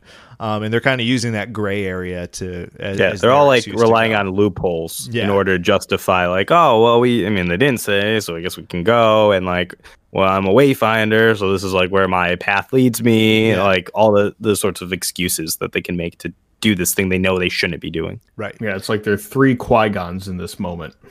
Yes. Yeah. They're all like they're now all struggling with whether they should be totally loyal to the council and do exactly what they say, or maybe there's some gray area. And they find it. So the gang's back together, along with Leox and Geode and Affy. They all find their way back to the vessel and they take off. So we go back to this. They do steal station. the idols, by the way. From Oh, the good. temple. Yeah. That's a good call. They have to steal it from the temple. Comac and Reith make a plan to do so, and they find out that Orla already just took them. Yeah. She's like, we're just going to take them for research. Yeah, pretty much. She just said she was taking them somewhere, and people believed her. Yeah, they just Because let why her do not? it. They just let her do it. So, the vessel goes back, and they drop out of hyperspace, and lo and behold, an entire Nihil storm is now orbiting the space station. And so they have to like figure out how they're going to get into the space station without being detected by the Nihil. And Leox is dope, and he like figures out a way to get themselves into orbit without being detected. Of course, it's like, well, they'll sense our engine signature if we boost up. So we're just gonna let some extra fuel out and we'll get into orbit. So they do. So they get into orbit at the same speed and rate as the Nihil, so that they won't actually see them. So the rest of the crew sneak onto the station. Reith goes back to see what happened with Dez, and this is probably my favorite part of the book. Is when Reith kind of finds out what actually happened to Dez and the events following. And that is that he realizes that Dez was sent on a one-way hyperspace pod to the Drengir, excuse me. I didn't write this down. Did they mention where it was that he was sent by chance? No, and it's left ambiguous as to whether it's an Amaxine planet or if it's a Drengir planet. Really all that's mentioned is that the Drengir say that the Amaxine were using the station in order to conquer other worlds and other peoples very easily by just putting the coordinates in and shooting their pods out to wherever they go and catching people by surprise. And it's really just kind of left up to our imagination as to whether the Drengir lived there or the Amaxine lived there or neither, and if the Drengir came there from the station from another place. So it's really ambiguous, but at least from what we know, the Drengir are now inhabiting this world that he's sent to. Right. It's a good point, because they actually mention, like, when Reith mentions the Amaxines, they're like, the Amaxines, we destroyed the Amaxines, like, you know, and which if you know about the Amaxines is a pretty major feat, which kind of puts it into perspective what these Drengir are capable of. So let's talk about the Drengir a little bit, because we haven't really mentioned what they are, but essentially they're sentient plant beings, and they are, it's hard to describe kind of where their place in the Force is. They're certainly dark beings, but are they, towards the Sith end of the spectrum? It's kind of hard to say. What do you guys think about the Drengir? I think they're super cool characters, but I want to hear from you guys. Well, I think they're definitely dark side. Like, there's no question, like, which side of, like, the light side versus the dark side. Surely. Remember, like, Sith and Jedi are just religions. So the Sith religion, believes in that the dark side of the Force is the true essence or the way that you should be using the Force. So I don't think, like, the Drengir are going to fall into that religious narrative. They are just creatures of the dark side. Where I think they'll serve a purpose in the story is to essentially provide what the Yuuzhan Vong were in the expanded universe, so which is now Legends material. And these were creatures from outside the galaxy. In this case, they're creatures from inside the galaxy, but from a different time, a different era, or are now being re-released into the galaxy, essentially.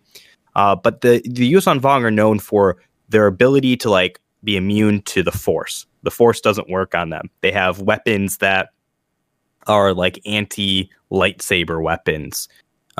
So that's what we kind of get with the Drengir. You can chop them up, but it doesn't matter. They're just going to regenerate, grow right back. It appears, at least they're not resistant to the Force, but they're emanating the dark side of the Force. So this idea of like light versus dark, no matter how much, light force you throw at them, they're going to throw back the dark force at you to like resistance. So like there's going to be some kind of dynamic probably later on when we get more, interaction with Jedi and Drengir. And then also they seem to use like poison and ways to like manipulate other creatures using these poisons or intoxicants or whatever. And so we'll probably see some of that later on too, where what happens with Des, we'll get there in a little moment, of being essentially brainwashed. I wouldn't be surprised if we see some kind of battle ensue between Jedi who are also brainwashed, thinking that they need to kill other Jedi. Mm-hmm. And yeah, it doesn't seem like they're Force users from what I've gathered. At least maybe they don't know that they can use the Force or if they can, but they definitely emanate dark side energy. They are part of the dark side, and they fall into a weird category of plant and sentient at the same time. Like they mentioned how jarring Reath thought it was when he saw this plant holding a blaster, which was really interesting. And when you look up the concept art, and I would say that people should look up concept art from these books for characters and creatures and everything, just to get an idea of what these things look like. Mm-hmm. They look like a giant plant monster. They kind of remind me of Rick and Morty has these kind of floating ball sack monsters that control time. And they kind of remind me of those. I know you guys can tell what I'm talking about here. Like that, they're kind of like eyeless, but they're big mouths and everything like that. And that's what they reminded me of when I looked them up. But they've got vines shooting off of them, leaves, all this stuff. But they can hold a blaster too, which is really interesting. That they're a creature, but also they're a people. Yeah. Yeah, really intriguing group. The Drengir are. It's. I'm really interested to see where the Drengir will show up next and what implication they'll have in the future. But for now, what happens is, Andy, I think you mentioned it. They rely on poison to kind of brainwash their victims. And that's exactly what they did to Des.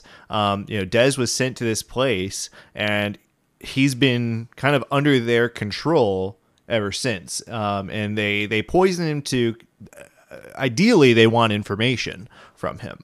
And there's very little information that they actually get from him. And so when Reath comes into the picture, which they refer to as new meat, which was a little uncomfortable for me as well as Reath. They're like, oh, he's even younger. He talks more, but he has even less information than the last one. And so they actually pit Des against Reath and say, well, let's see how you do with a lightsaber. If you kill him, we'll set you free. You can go. And again, Reeth is under this, this poison control, and he blindly goes after him. And they start fighting, and this is actually the same. This is basically the vision that Reeth had earlier in the book, is this Jedi coming after him. And in the earlier vision, it's mentioned that Reeth basically he basically says that like a Jedi would never attack a Jedi another Jedi knowingly, and he was able to kind of like in his vision, he was able to bring the situation down, and he did a similar thing here in the actual scenario. He was able to kind of get to Dez before he had a chance to really have it out with him. Though they did end up like battling a little bit. It was a really cool sequence. Yeah, I enjoyed it because it's another example of interesting ways that these characters in the High Republic era use the Force. So from what I gathered of the description of it, Reeth essentially like Force pushed thoughts to Dez through the Force, connecting with him over their shared master, Jorah Mali, basically telling Dez that she's dead. I just found out that she's dead. And like using that moment of weakness that he gets out of Dez. Like it's only a moment. It's only like a flicker of Dez snapping out of the control where he's able to subdue him at that point. And then he's trying to help Dez escape off this planet from the Drengir and get back to the station. Yeah, it was a really, really interesting sequence, and so he was able to bring him back to the ship. To be honest, I don't remember exactly how they escaped. I think he went back to the Amaxine control panel, but it has a launching station there too, so they could go back and forth. Yeah, so they go back to the pods that were launched to the planet and escape in one of them, and then the Drengir say, well, go ahead, leave. We're going to follow you. Right. We're going to be right behind you. Right. Which, the solution probably would have been, now that I think of it, is like, I guess, set up both pods to go if Reeth could, but I'm sure in the heat of the moment, especially with Dez passed out, you can't really do that. Well, I think it had to be launched from within as well, and Dez probably couldn't do that. Yeah, probably not. Now that I'm remembering, but also this was also confirmation for the Drengir that their station, the everything was still there. Like they were still. They may have been dormant, but they were still there on the space station. Yeah, and that's the information that they want to know. Some of it. They do still want to know what happened to some of their comrades who might be on the station, which we'll find out pretty soon here. Well, and there's some disagreement too among the Drengir. Like, why should we worry about these? If they lost essentially the battle, why should we even bother? Like, what's the point of this? Yeah, why would we risk ourselves for those losers, essentially? Mm-hmm. But they do come to the conclusion that, well, whether or not we go there for them, we need to go there because we know this station is still operational and we can use it. Exactly. Yep. Yeah, and that was the same motivation that the Nihil have, is that they want to use this station basically to quickly get wherever they need to go because of the helix rings in there. They can send information, they can send warriors, they can send whatever they need to anywhere in the galaxy, or at least anywhere in the region, essentially within moments. Which is really scary, thinking about what we learn about them in Light of the Jedi, as far as like their ability to show up anywhere through the hyperspace lanes with the paths that they have. Adding another layer to that would make them pretty much unstoppable. Right. Yeah.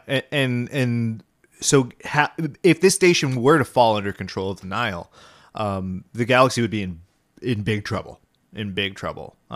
So that was kind of what the Nihil were doing there.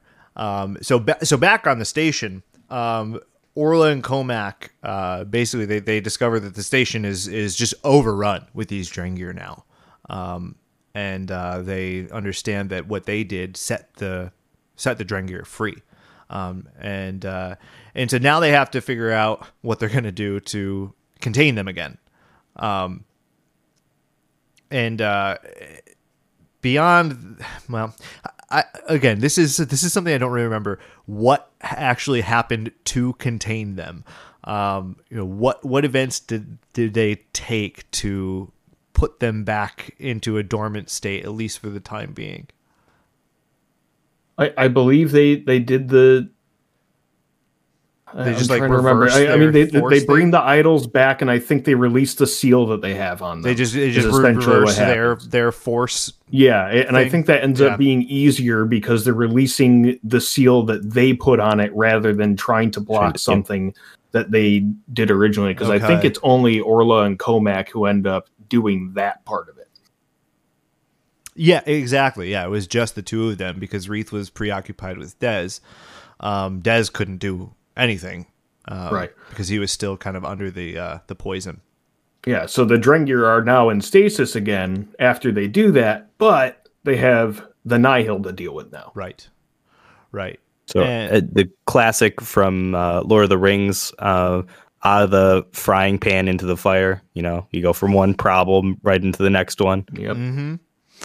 Yeah, and Affy does some pretty badass maneuvers. She is obsessed with this thermal detonator, and it's the most important thing to her at this point in time. And she finally gets to use it. She throws a detonator and distracts the Nihil, so that so that the Jedi can escape to back out to the vessel. The vessel has to come rescue them. The vessel has to come in and rescue them. Yeah, at this point, I think one of the bigger ships from the Nihil storm docked at the station. Right. So, yes. Yeah. And in order to kind of, I guess, fight back against them, but preemptively, she throws the thermal detonator at the airlock and tries to kill as many of them as possible. And it does kill a few of them, that's for sure. But they just come out angry more than anything that somebody did that to them. Yeah, well, and then so they have to get out of this ship now. So they have Dez. Everything is just a mess on this station, and so they meet up with Reith again. Orla, Comac, and Reith kind of all meet up, and Orla and Comac are like, "You're not gonna like this, but we've got to release the Drengir." And so they have to release the Drengir in order to distract the Nihil for their crew to escape. They do, but Reith kind of goes back to make sure that the station is unusable in the future, right? He does something with the airlock there too. Yeah, so this might be a little later, but he does end up going to the control panel for the pods, the remaining pods, and he just enters in random coordinates and jettisons them into space. Yeah, they're all He's gone. just like, these need to go away. Hopefully they don't land anywhere where somebody can actually use these. Hopefully they just end up at the end of a hyperspace lane in the middle of nowhere. So that's his hope, and I'm sure it probably sets up for future stories where maybe one doesn't go to the middle of nowhere, but at least he's trying everything he can. But at the same time here, we've got the Nihil attacking. So Comac and Orla, or actually Orla and Reith, make the decision to release the Drengir again. So the Drengir attack the Nihil is the plan, at least. Right. That some are skeptical of that. I think it's Affy who's like, well, how do we know they're going to attack them? And it's just like, we got to try something because we're not getting out of here unless we do something, because the Nihil are going to kill us. So what they end up doing is first they try to reseal the idol, or not reseal, but take the seal off of the idols again. But they fail. So what ends up happening is Orla is just like, screw it. takes a blaster, blasts one of the idols, and that destroys the connection between the idols and the barrier that they have around the Drengir, and the Drengir are set free. And the Drengir immediately want to attack the Jedi, of course, because they're the ones who sealed them. But I think the Nihil end up like throwing a smoke grenade or something, and Orla either deflects it or dodges it, and it hits the Drengir, and they're pissed off, and they go to attack the Nihil at this point. But they're also trying to keep the Jedi and their crew there by wrapping their vines around the vessel while it's docked. So while they're distracted with the Nihil, they're still using their abilities to keep them there. So it's like, once we're done with these assholes, we're going to deal with you right after. Yeah. Well, and then very cleverly, they get the Nihil to, or not the Nihil, the Drengir to harm the plant life on the space station, and here come the 8T droids, and they prune the hell out of these Drengir, and it allows the crew to escape in the vessel. Yeah, they still do have to deal with the vines, though. So the last thing that Reath does, and this is like the one thing that might cost him his life before they leave, is he goes back again, and he finds another control panel for the airlock in the Arboretum, which is like the main area where all the plants are. Oh, yeah. And he opens up the airlock, and that he does exhale first, because obviously he doesn't want his lungs to expand and for him to die when everything is surrounding him is the vacuum of space, essentially.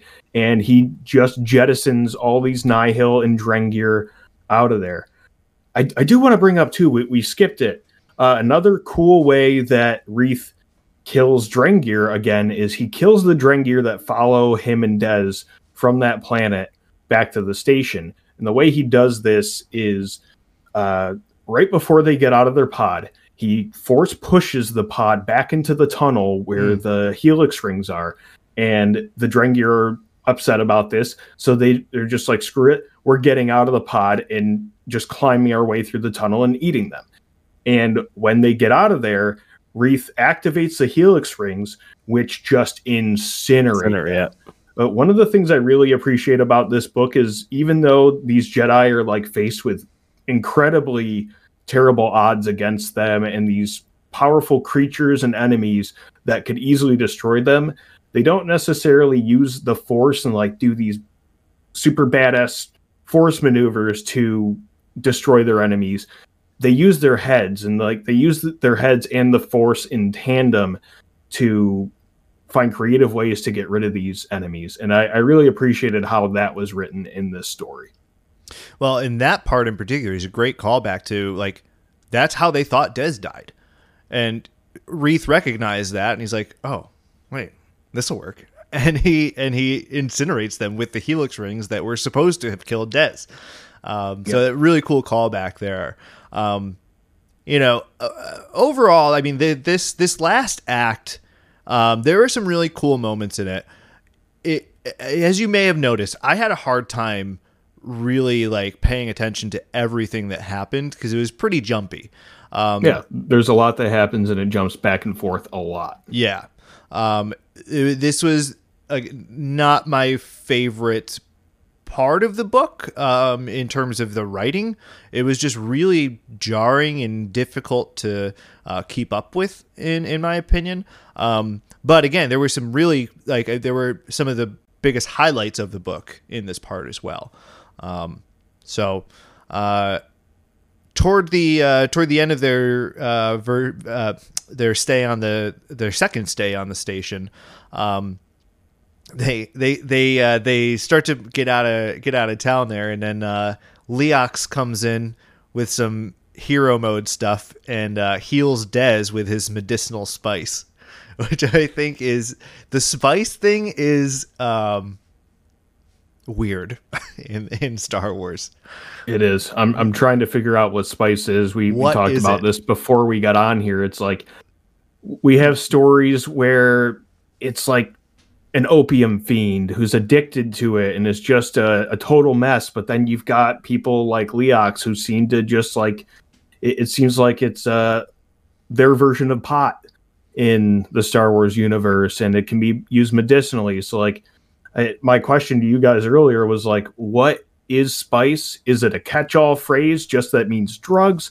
Or is it something that like there are so many strains of this thing that it could be highly addictive, it could not be, it could be medicinal, it could be recreational. Like I don't know what it is, and I want to know. You said it right there. So it's like spice is a word that refers to all types of different things, like drugs essentially, but it's different types of spice. So they don't like discern necessarily one type of spice from another, like as they refer to it, but there are different types of spice depending on like what you want to do. I think that's Disney's way of being able to reference drugs without saying the word drugs. So like they'll talk about some spice that like is basically like Coke, and then some spices basically like cannabis.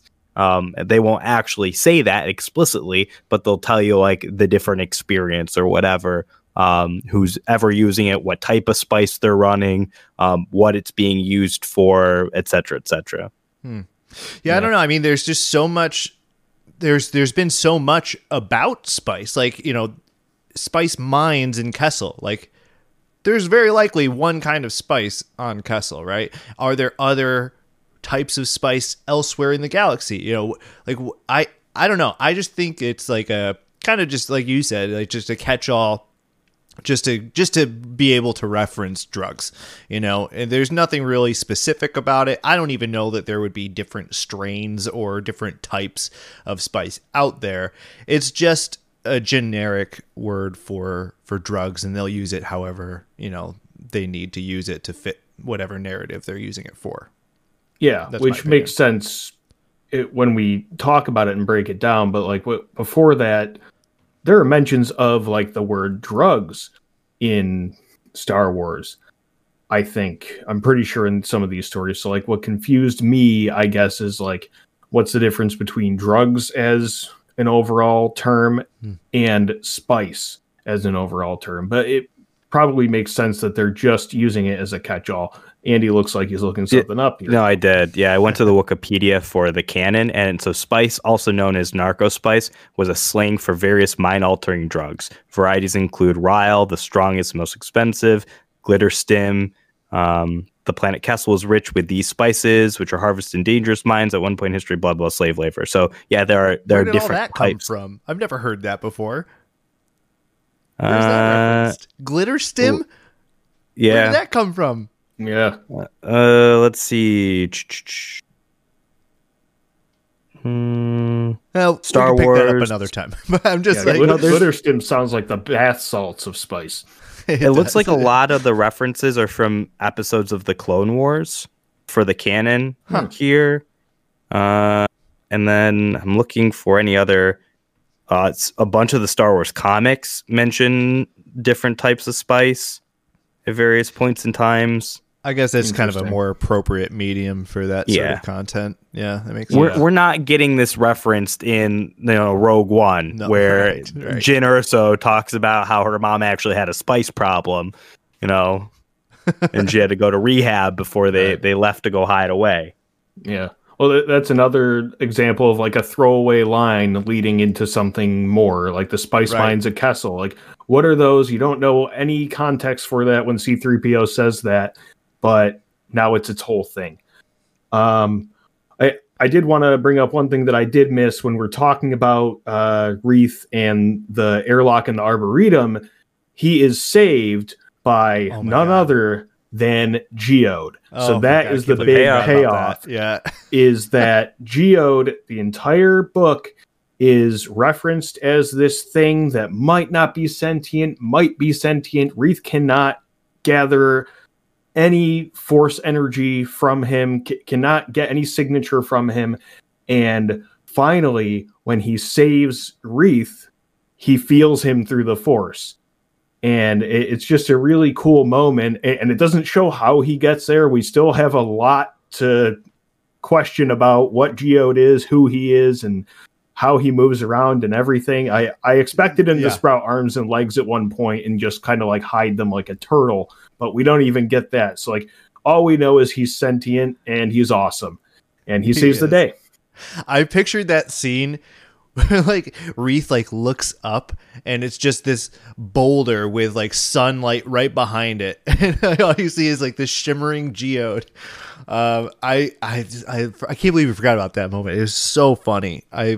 I just love geode. I love geode. And if you look up the concept art for geode too, it's just a rock. It's a rock.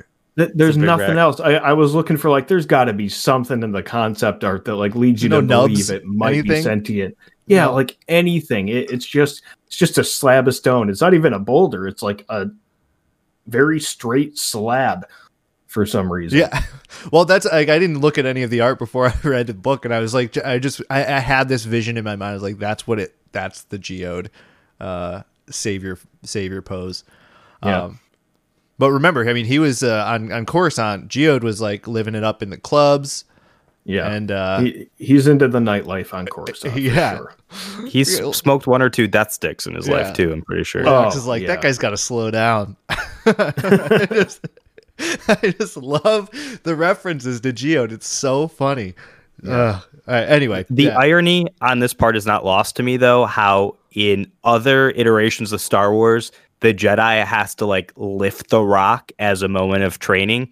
And in this moment, it's Wreath smashing into the rock is his like his not training necessarily, but like this is the ironic part where it's like, oh, he's not saved because he can lift rocks. He's saved because he crashes into one. that is So that's a that's good rock call out. saves. Yeah, that's him. funny. That's a good call out. So, all right, guys, let's get into the resolutions of this book and kind of wrap it up a little bit because we're pretty much at the end here. So back on Coruscant again.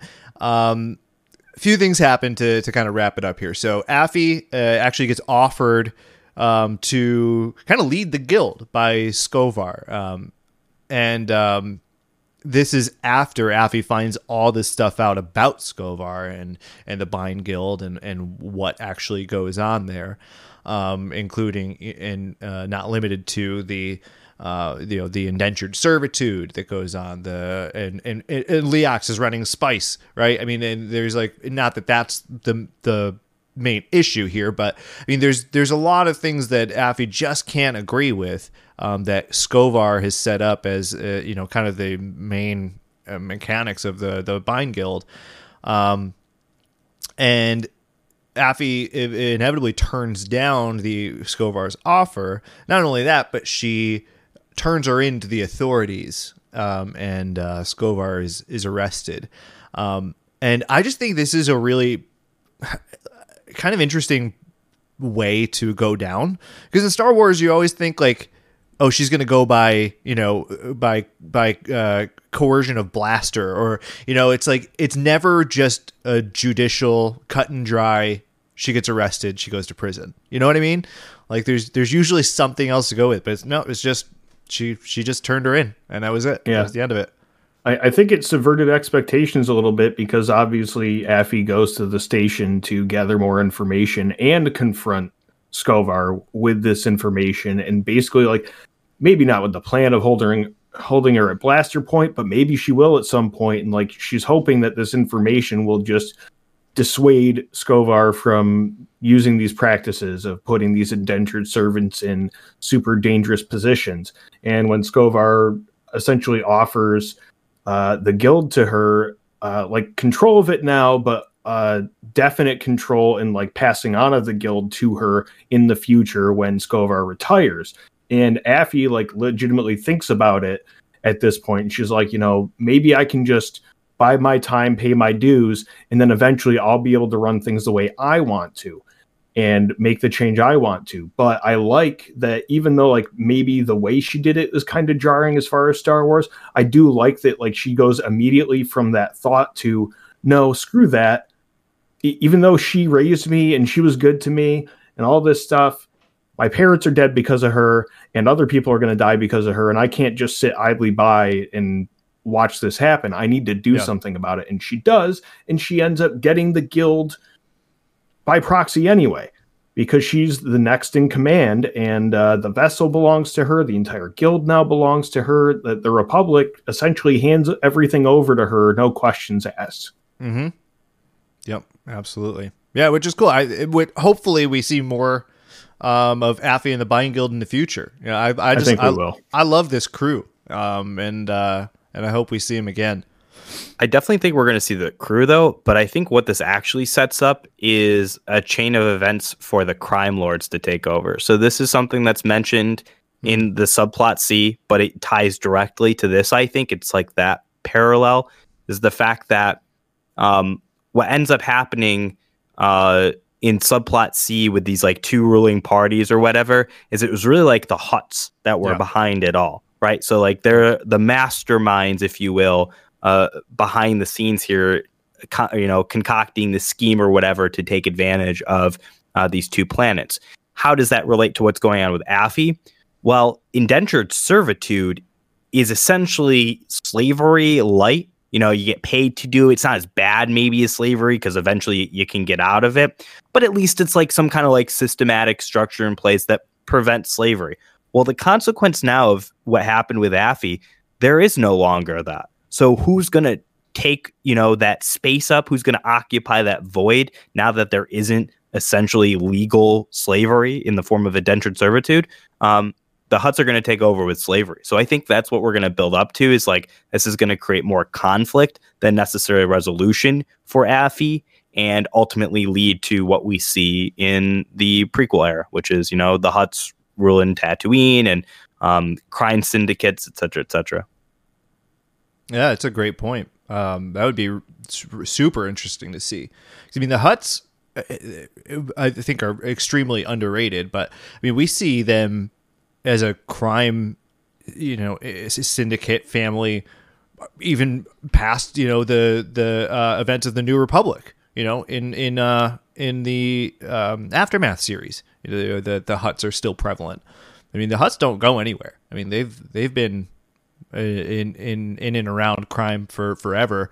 And this would be, I like that point. This would be a really cool way to introduce some Hutt material. Mm-hmm. I like it.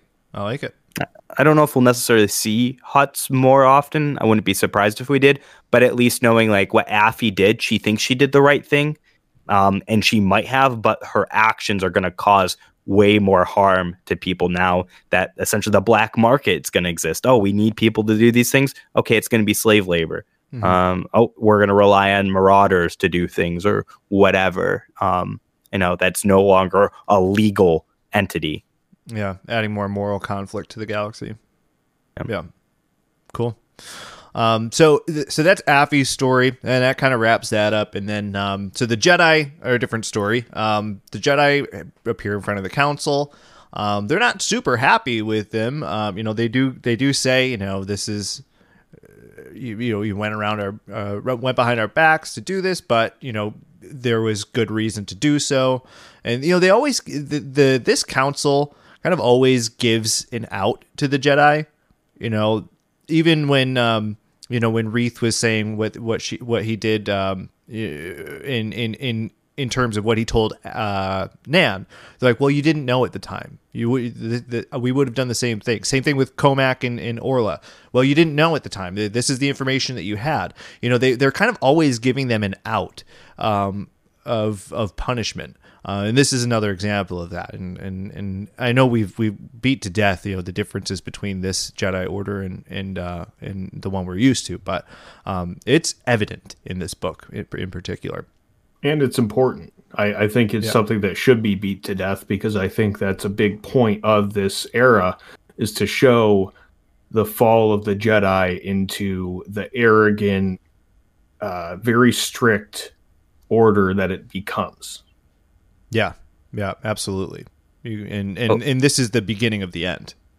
Because we have to see that, why do the Jedi decide to go to a much more conservative, a much more traditional sense of the Jedi? There was an error of their ways. And so instead of choosing like, oh, we need to reform our beliefs, it was, no, we need to double down on our beliefs. The Jedi Code needs to be strict, not allow people to meander through the gray lines of like, what should we be doing? What should we be doing? No, this is the way. This is the Jedi Order. This is the things we do. We need to follow them to a T. Otherwise, bad things like what's going to transpire over the entire High Republic era, the events that lead up to the fall of the Jedi ultimately, are going to be just that. We'll learn what those things were. Yep, absolutely. So a couple of key moments for these Jedi. Orla ends up buying a ship for her Wayseeker journey, which is kind of like, there wasn't a lot of mention of Orla through this whole thing, but her whole thing was like, she was like excited to go to the Outer Rim, and she wanted to talk to Leox about her ships and like how to buy ships, and it kind of all came down to this, where she buys her own ship from a sales droid, and names it the Lightseeker. And so she's going to hopefully take off on her own journey. And maybe we'll see her in the future. The Jedi Way Seekers, is that what they're called? That's kind of what she refers to herself as. Yeah. They kind of remind me of that whole thing with, I think it's the Amish, that like Rumspringa, where, teenagers are allowed to essentially go to the modern world and live a couple months in that, and like figure out what they want to do with their lives before they either commit to, hey, I'm going to live like a regular American person, or I'm going to commit to this Amish lifestyle. That's kind of what that feels like to me for her. Like the Jedi are allowing her to kind of expand on her path and her horizons in order to find what her path is going to be. Yeah, that's what you're saying. Good comparison. Well, I was going to make a joke and just say, so what you're saying is we need to let Anakin loose a little bit back in the Clone Wars, let him get his thing on, let him maybe do a little spice. He kind of did anyway, right? But that's just it. He did those things like, well, I don't know if he did spice or whatnot, but like he was working against it because, he felt like it was wrong. And that's the thing. Does he have this jilted attitude toward the Council and the Jedi Order on the whole, if he's allowed to do these things sparingly, within reason? Or does he just go off the rails anyway? Maybe he does because he still wants to use the dark side to save his wife, but I don't know. Who can say?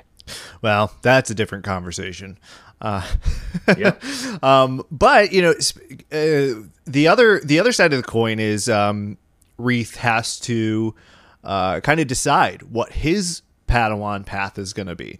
The very opposite of Anakin's journey. He kind of gets to go on his own path and just and carve out what he wants to do as a Padawan, where he wants to train, who he wants to train with, and he asks Cohmac to take him on as a Padawan, which would be definitely out of Reath's comfort zone, very different than Jorah Mali, and definitely out of Cohmac's comfort zone. And as Cohmac has never had a Padawan before. And he discloses to Reath that,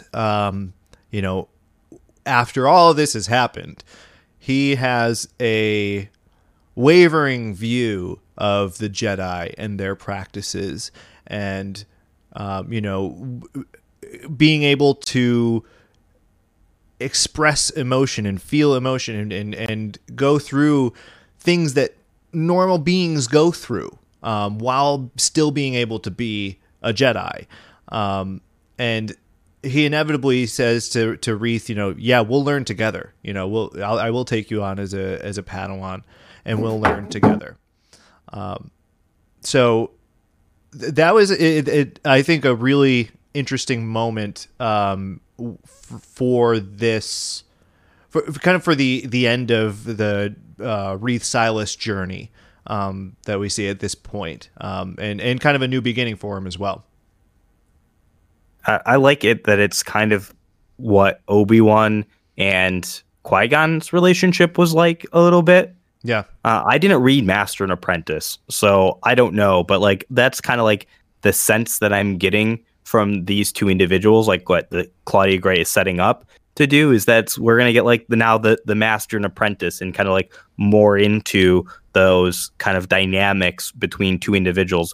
Reath, who is all about the Jedi, what they should be doing. It's a different era, so of course like the rules are a little bit looser and there's more flexibility with things, but Reath is definitely like the expert on like what the Jedi should be doing and what their history are. And although Cohmac is also an expert of history, his kind of take now and thing is like, nah, I'm kind of thinking like, I want to look into the dark side of the Force and see what that's all about.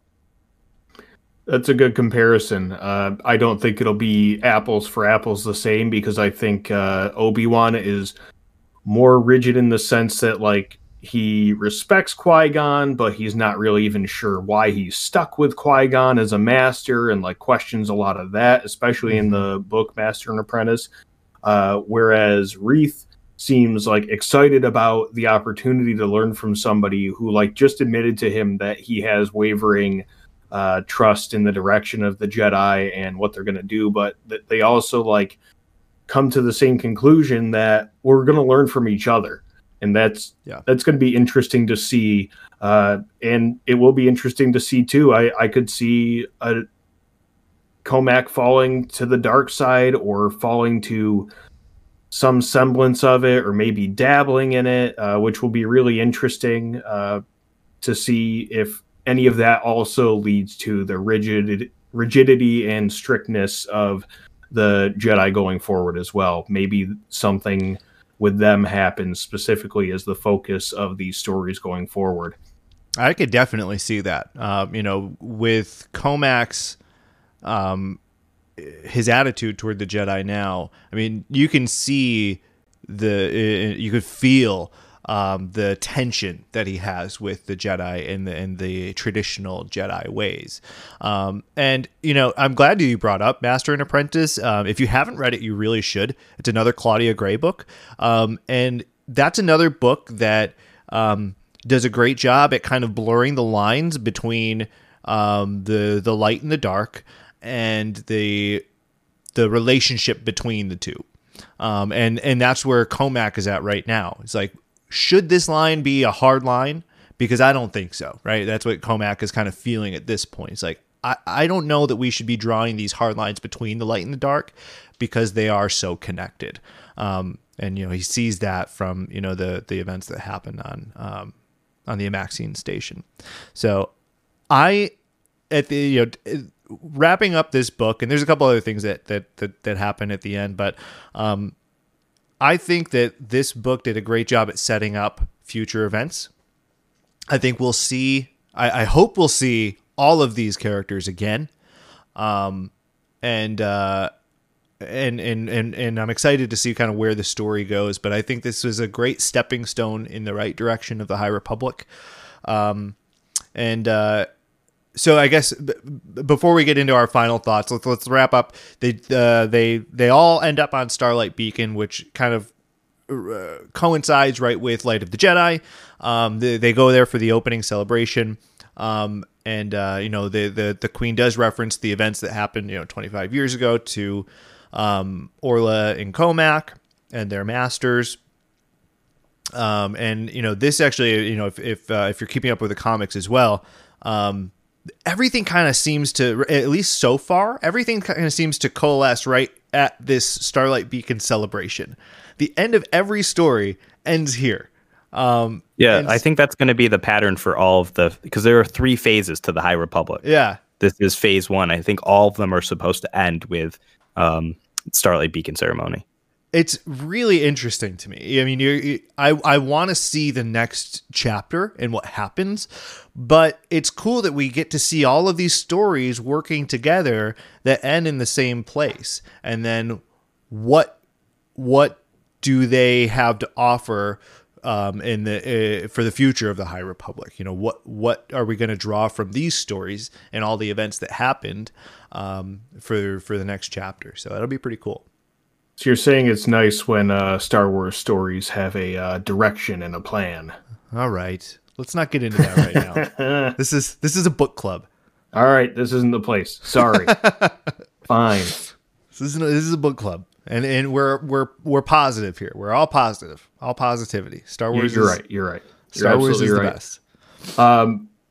One last thing I want to touch on plot-wise really quickly is the direction that Dez ends up going after his experience is he takes this thing called the Bearish Vow, which is supposedly this commitment to regaining his connection to the Force, and it involves years of meditation and solitude.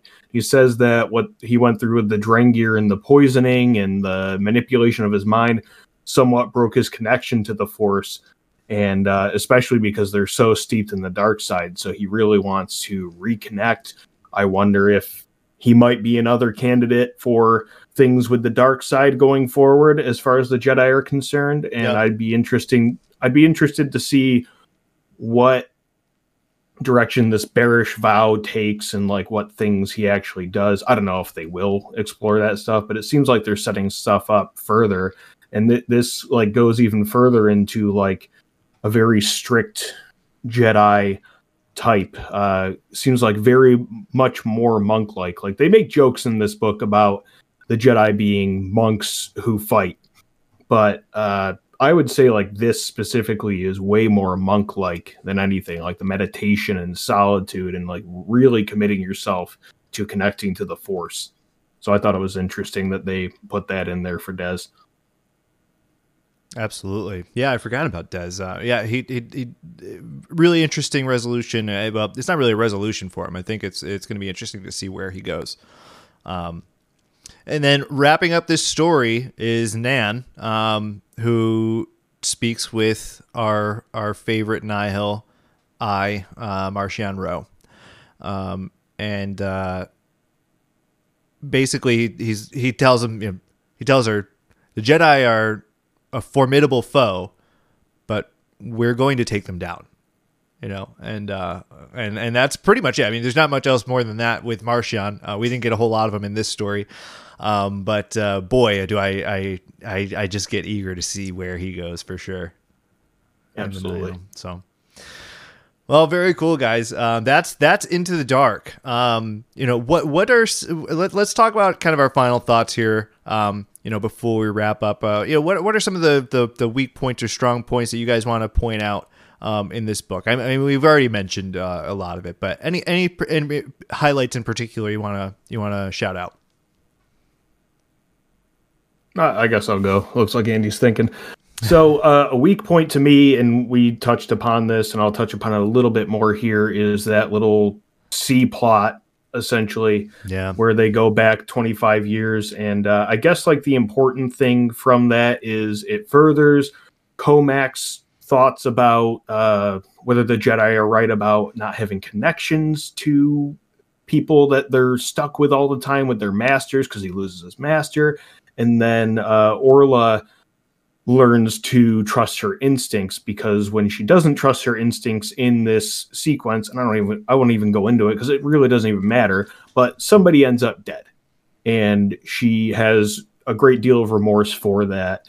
And her instincts were telling her one thing, but the Jedi protocol was telling her something else. And she followed the protocol.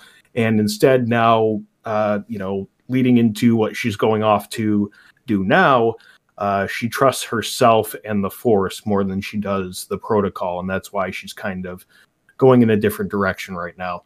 But it was weakly told. I thought it distracted from the overall story, and I think there were other ways that they could have gone about just connecting those things, because they kept talking about, like we said, oh, this feels a lot like this thing that happened 25 years ago, and you're like, but how? How though? Yeah. It, without going into too much detail, they really don't relate very much. I thought there would be more congruencies, and there weren't. So I don't know. It just really fell flat for me. I thought the strength of this book was the character moments and the real getting into who the characters were and connecting with them. And I guess just the feel of the book, I would say it was kind of like a video game to me. It kind of felt a little bit like Fallen Order as far as like the order and sequence of things, where you start off in one place with a mission, you get sidetracked, end up at this station. You go back to Coruscant where things began, and you have a choice to make.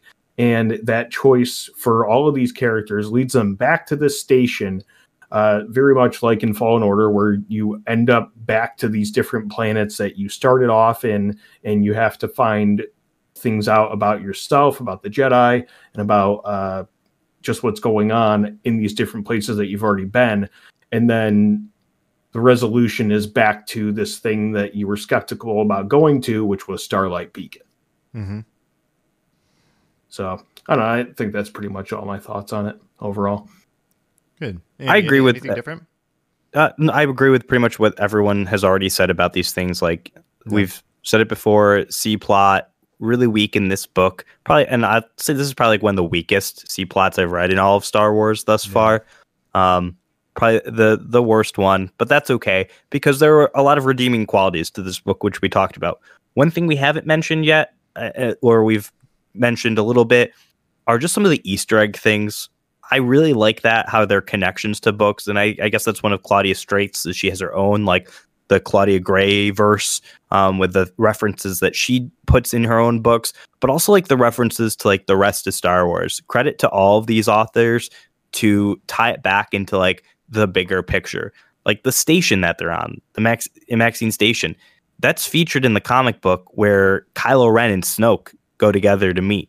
Like this serves a purpose later on in the story. And one thing that these writers will do, and it helps that there's direction, to Ted's point earlier, you know, maybe some of the problems with the sequel trilogy is we didn't have the most solid direction going through all three films, but all of these authors went to Lucasfilm, the Skywalker Ranch, and sat down with the story group. Pablo Hidalgo is actually he's referenced in this. Did you guys know that's another like reference thing too? Pablo Hidalgo is like an actual character in this book now. I forgot that until this very moment. There's like a character like Paulo like Hildogo or something like that. Oh no, I can't remember. I don't remember that. Yeah, it was just like a quick reference. I was like, no way, that's definitely like Pablo's like in book reference to it. That's funny. But like that's the stuff, because all these people care greatly about Star Wars and like telling the bigger picture, connecting the dots. So to Zach's point earlier, to people who are listening to this right now, if you don't read the books, read them, because they pay off so much for like the little details. You'll pick up on these things if you pay attention, if you put in the time to read them. It's definitely worth it. And although it might not be our favorite book thus far, I'd still recommend reading it. I still like it. Oh yeah. It's you know, I think especially in this era, you know, with the High Republic, I think all of these major novels are must reads. You know, if you want to keep up with the canon, and you have to read everything, especially in this era. I think there are things that you can skip outside of this, but being so self-contained, it's really important to consume everything that you can.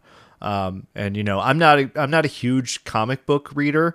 And you know, I've kind of struggled through you know, some of them in this in the High Republic, but it's I think it's important, and I've gotten some really valuable content out of them. You know, you can actually take a look at the Star Wars Quick Comics on the Sacred Jedi text channel to keep up with some of that stuff too.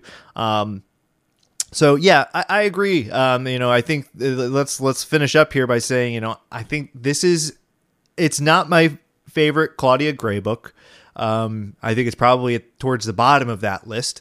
So far, it would rank second in my High Republic books out of 2. You know, but there's a lot of good stuff in here. A lot of good stuff, a lot of good character moments, a lot of good character development, world building, and it's all really important. And I hope that it pays off in the future. Absolutely. Cool. Well, all right, guys. I think that's it for us today. Thank you, Andy and Ted, for joining me. And thank you all for watching or listening wherever you consume this podcast. I hope you enjoyed listening. And I hope you'll join us next time. Follow the podcast on Twitter for updates. You can follow us at Sacred Jedi Text. Follow Andy at Darth Buckman on Twitch. And also check out the Franchise Flicks podcast hosted by Ted, where he is joined by Andy and I to break down movie franchises in their entirety. You can find us there on YouTube and Twitter at Franchise Flicks. Thank you guys again. May the Force be with you.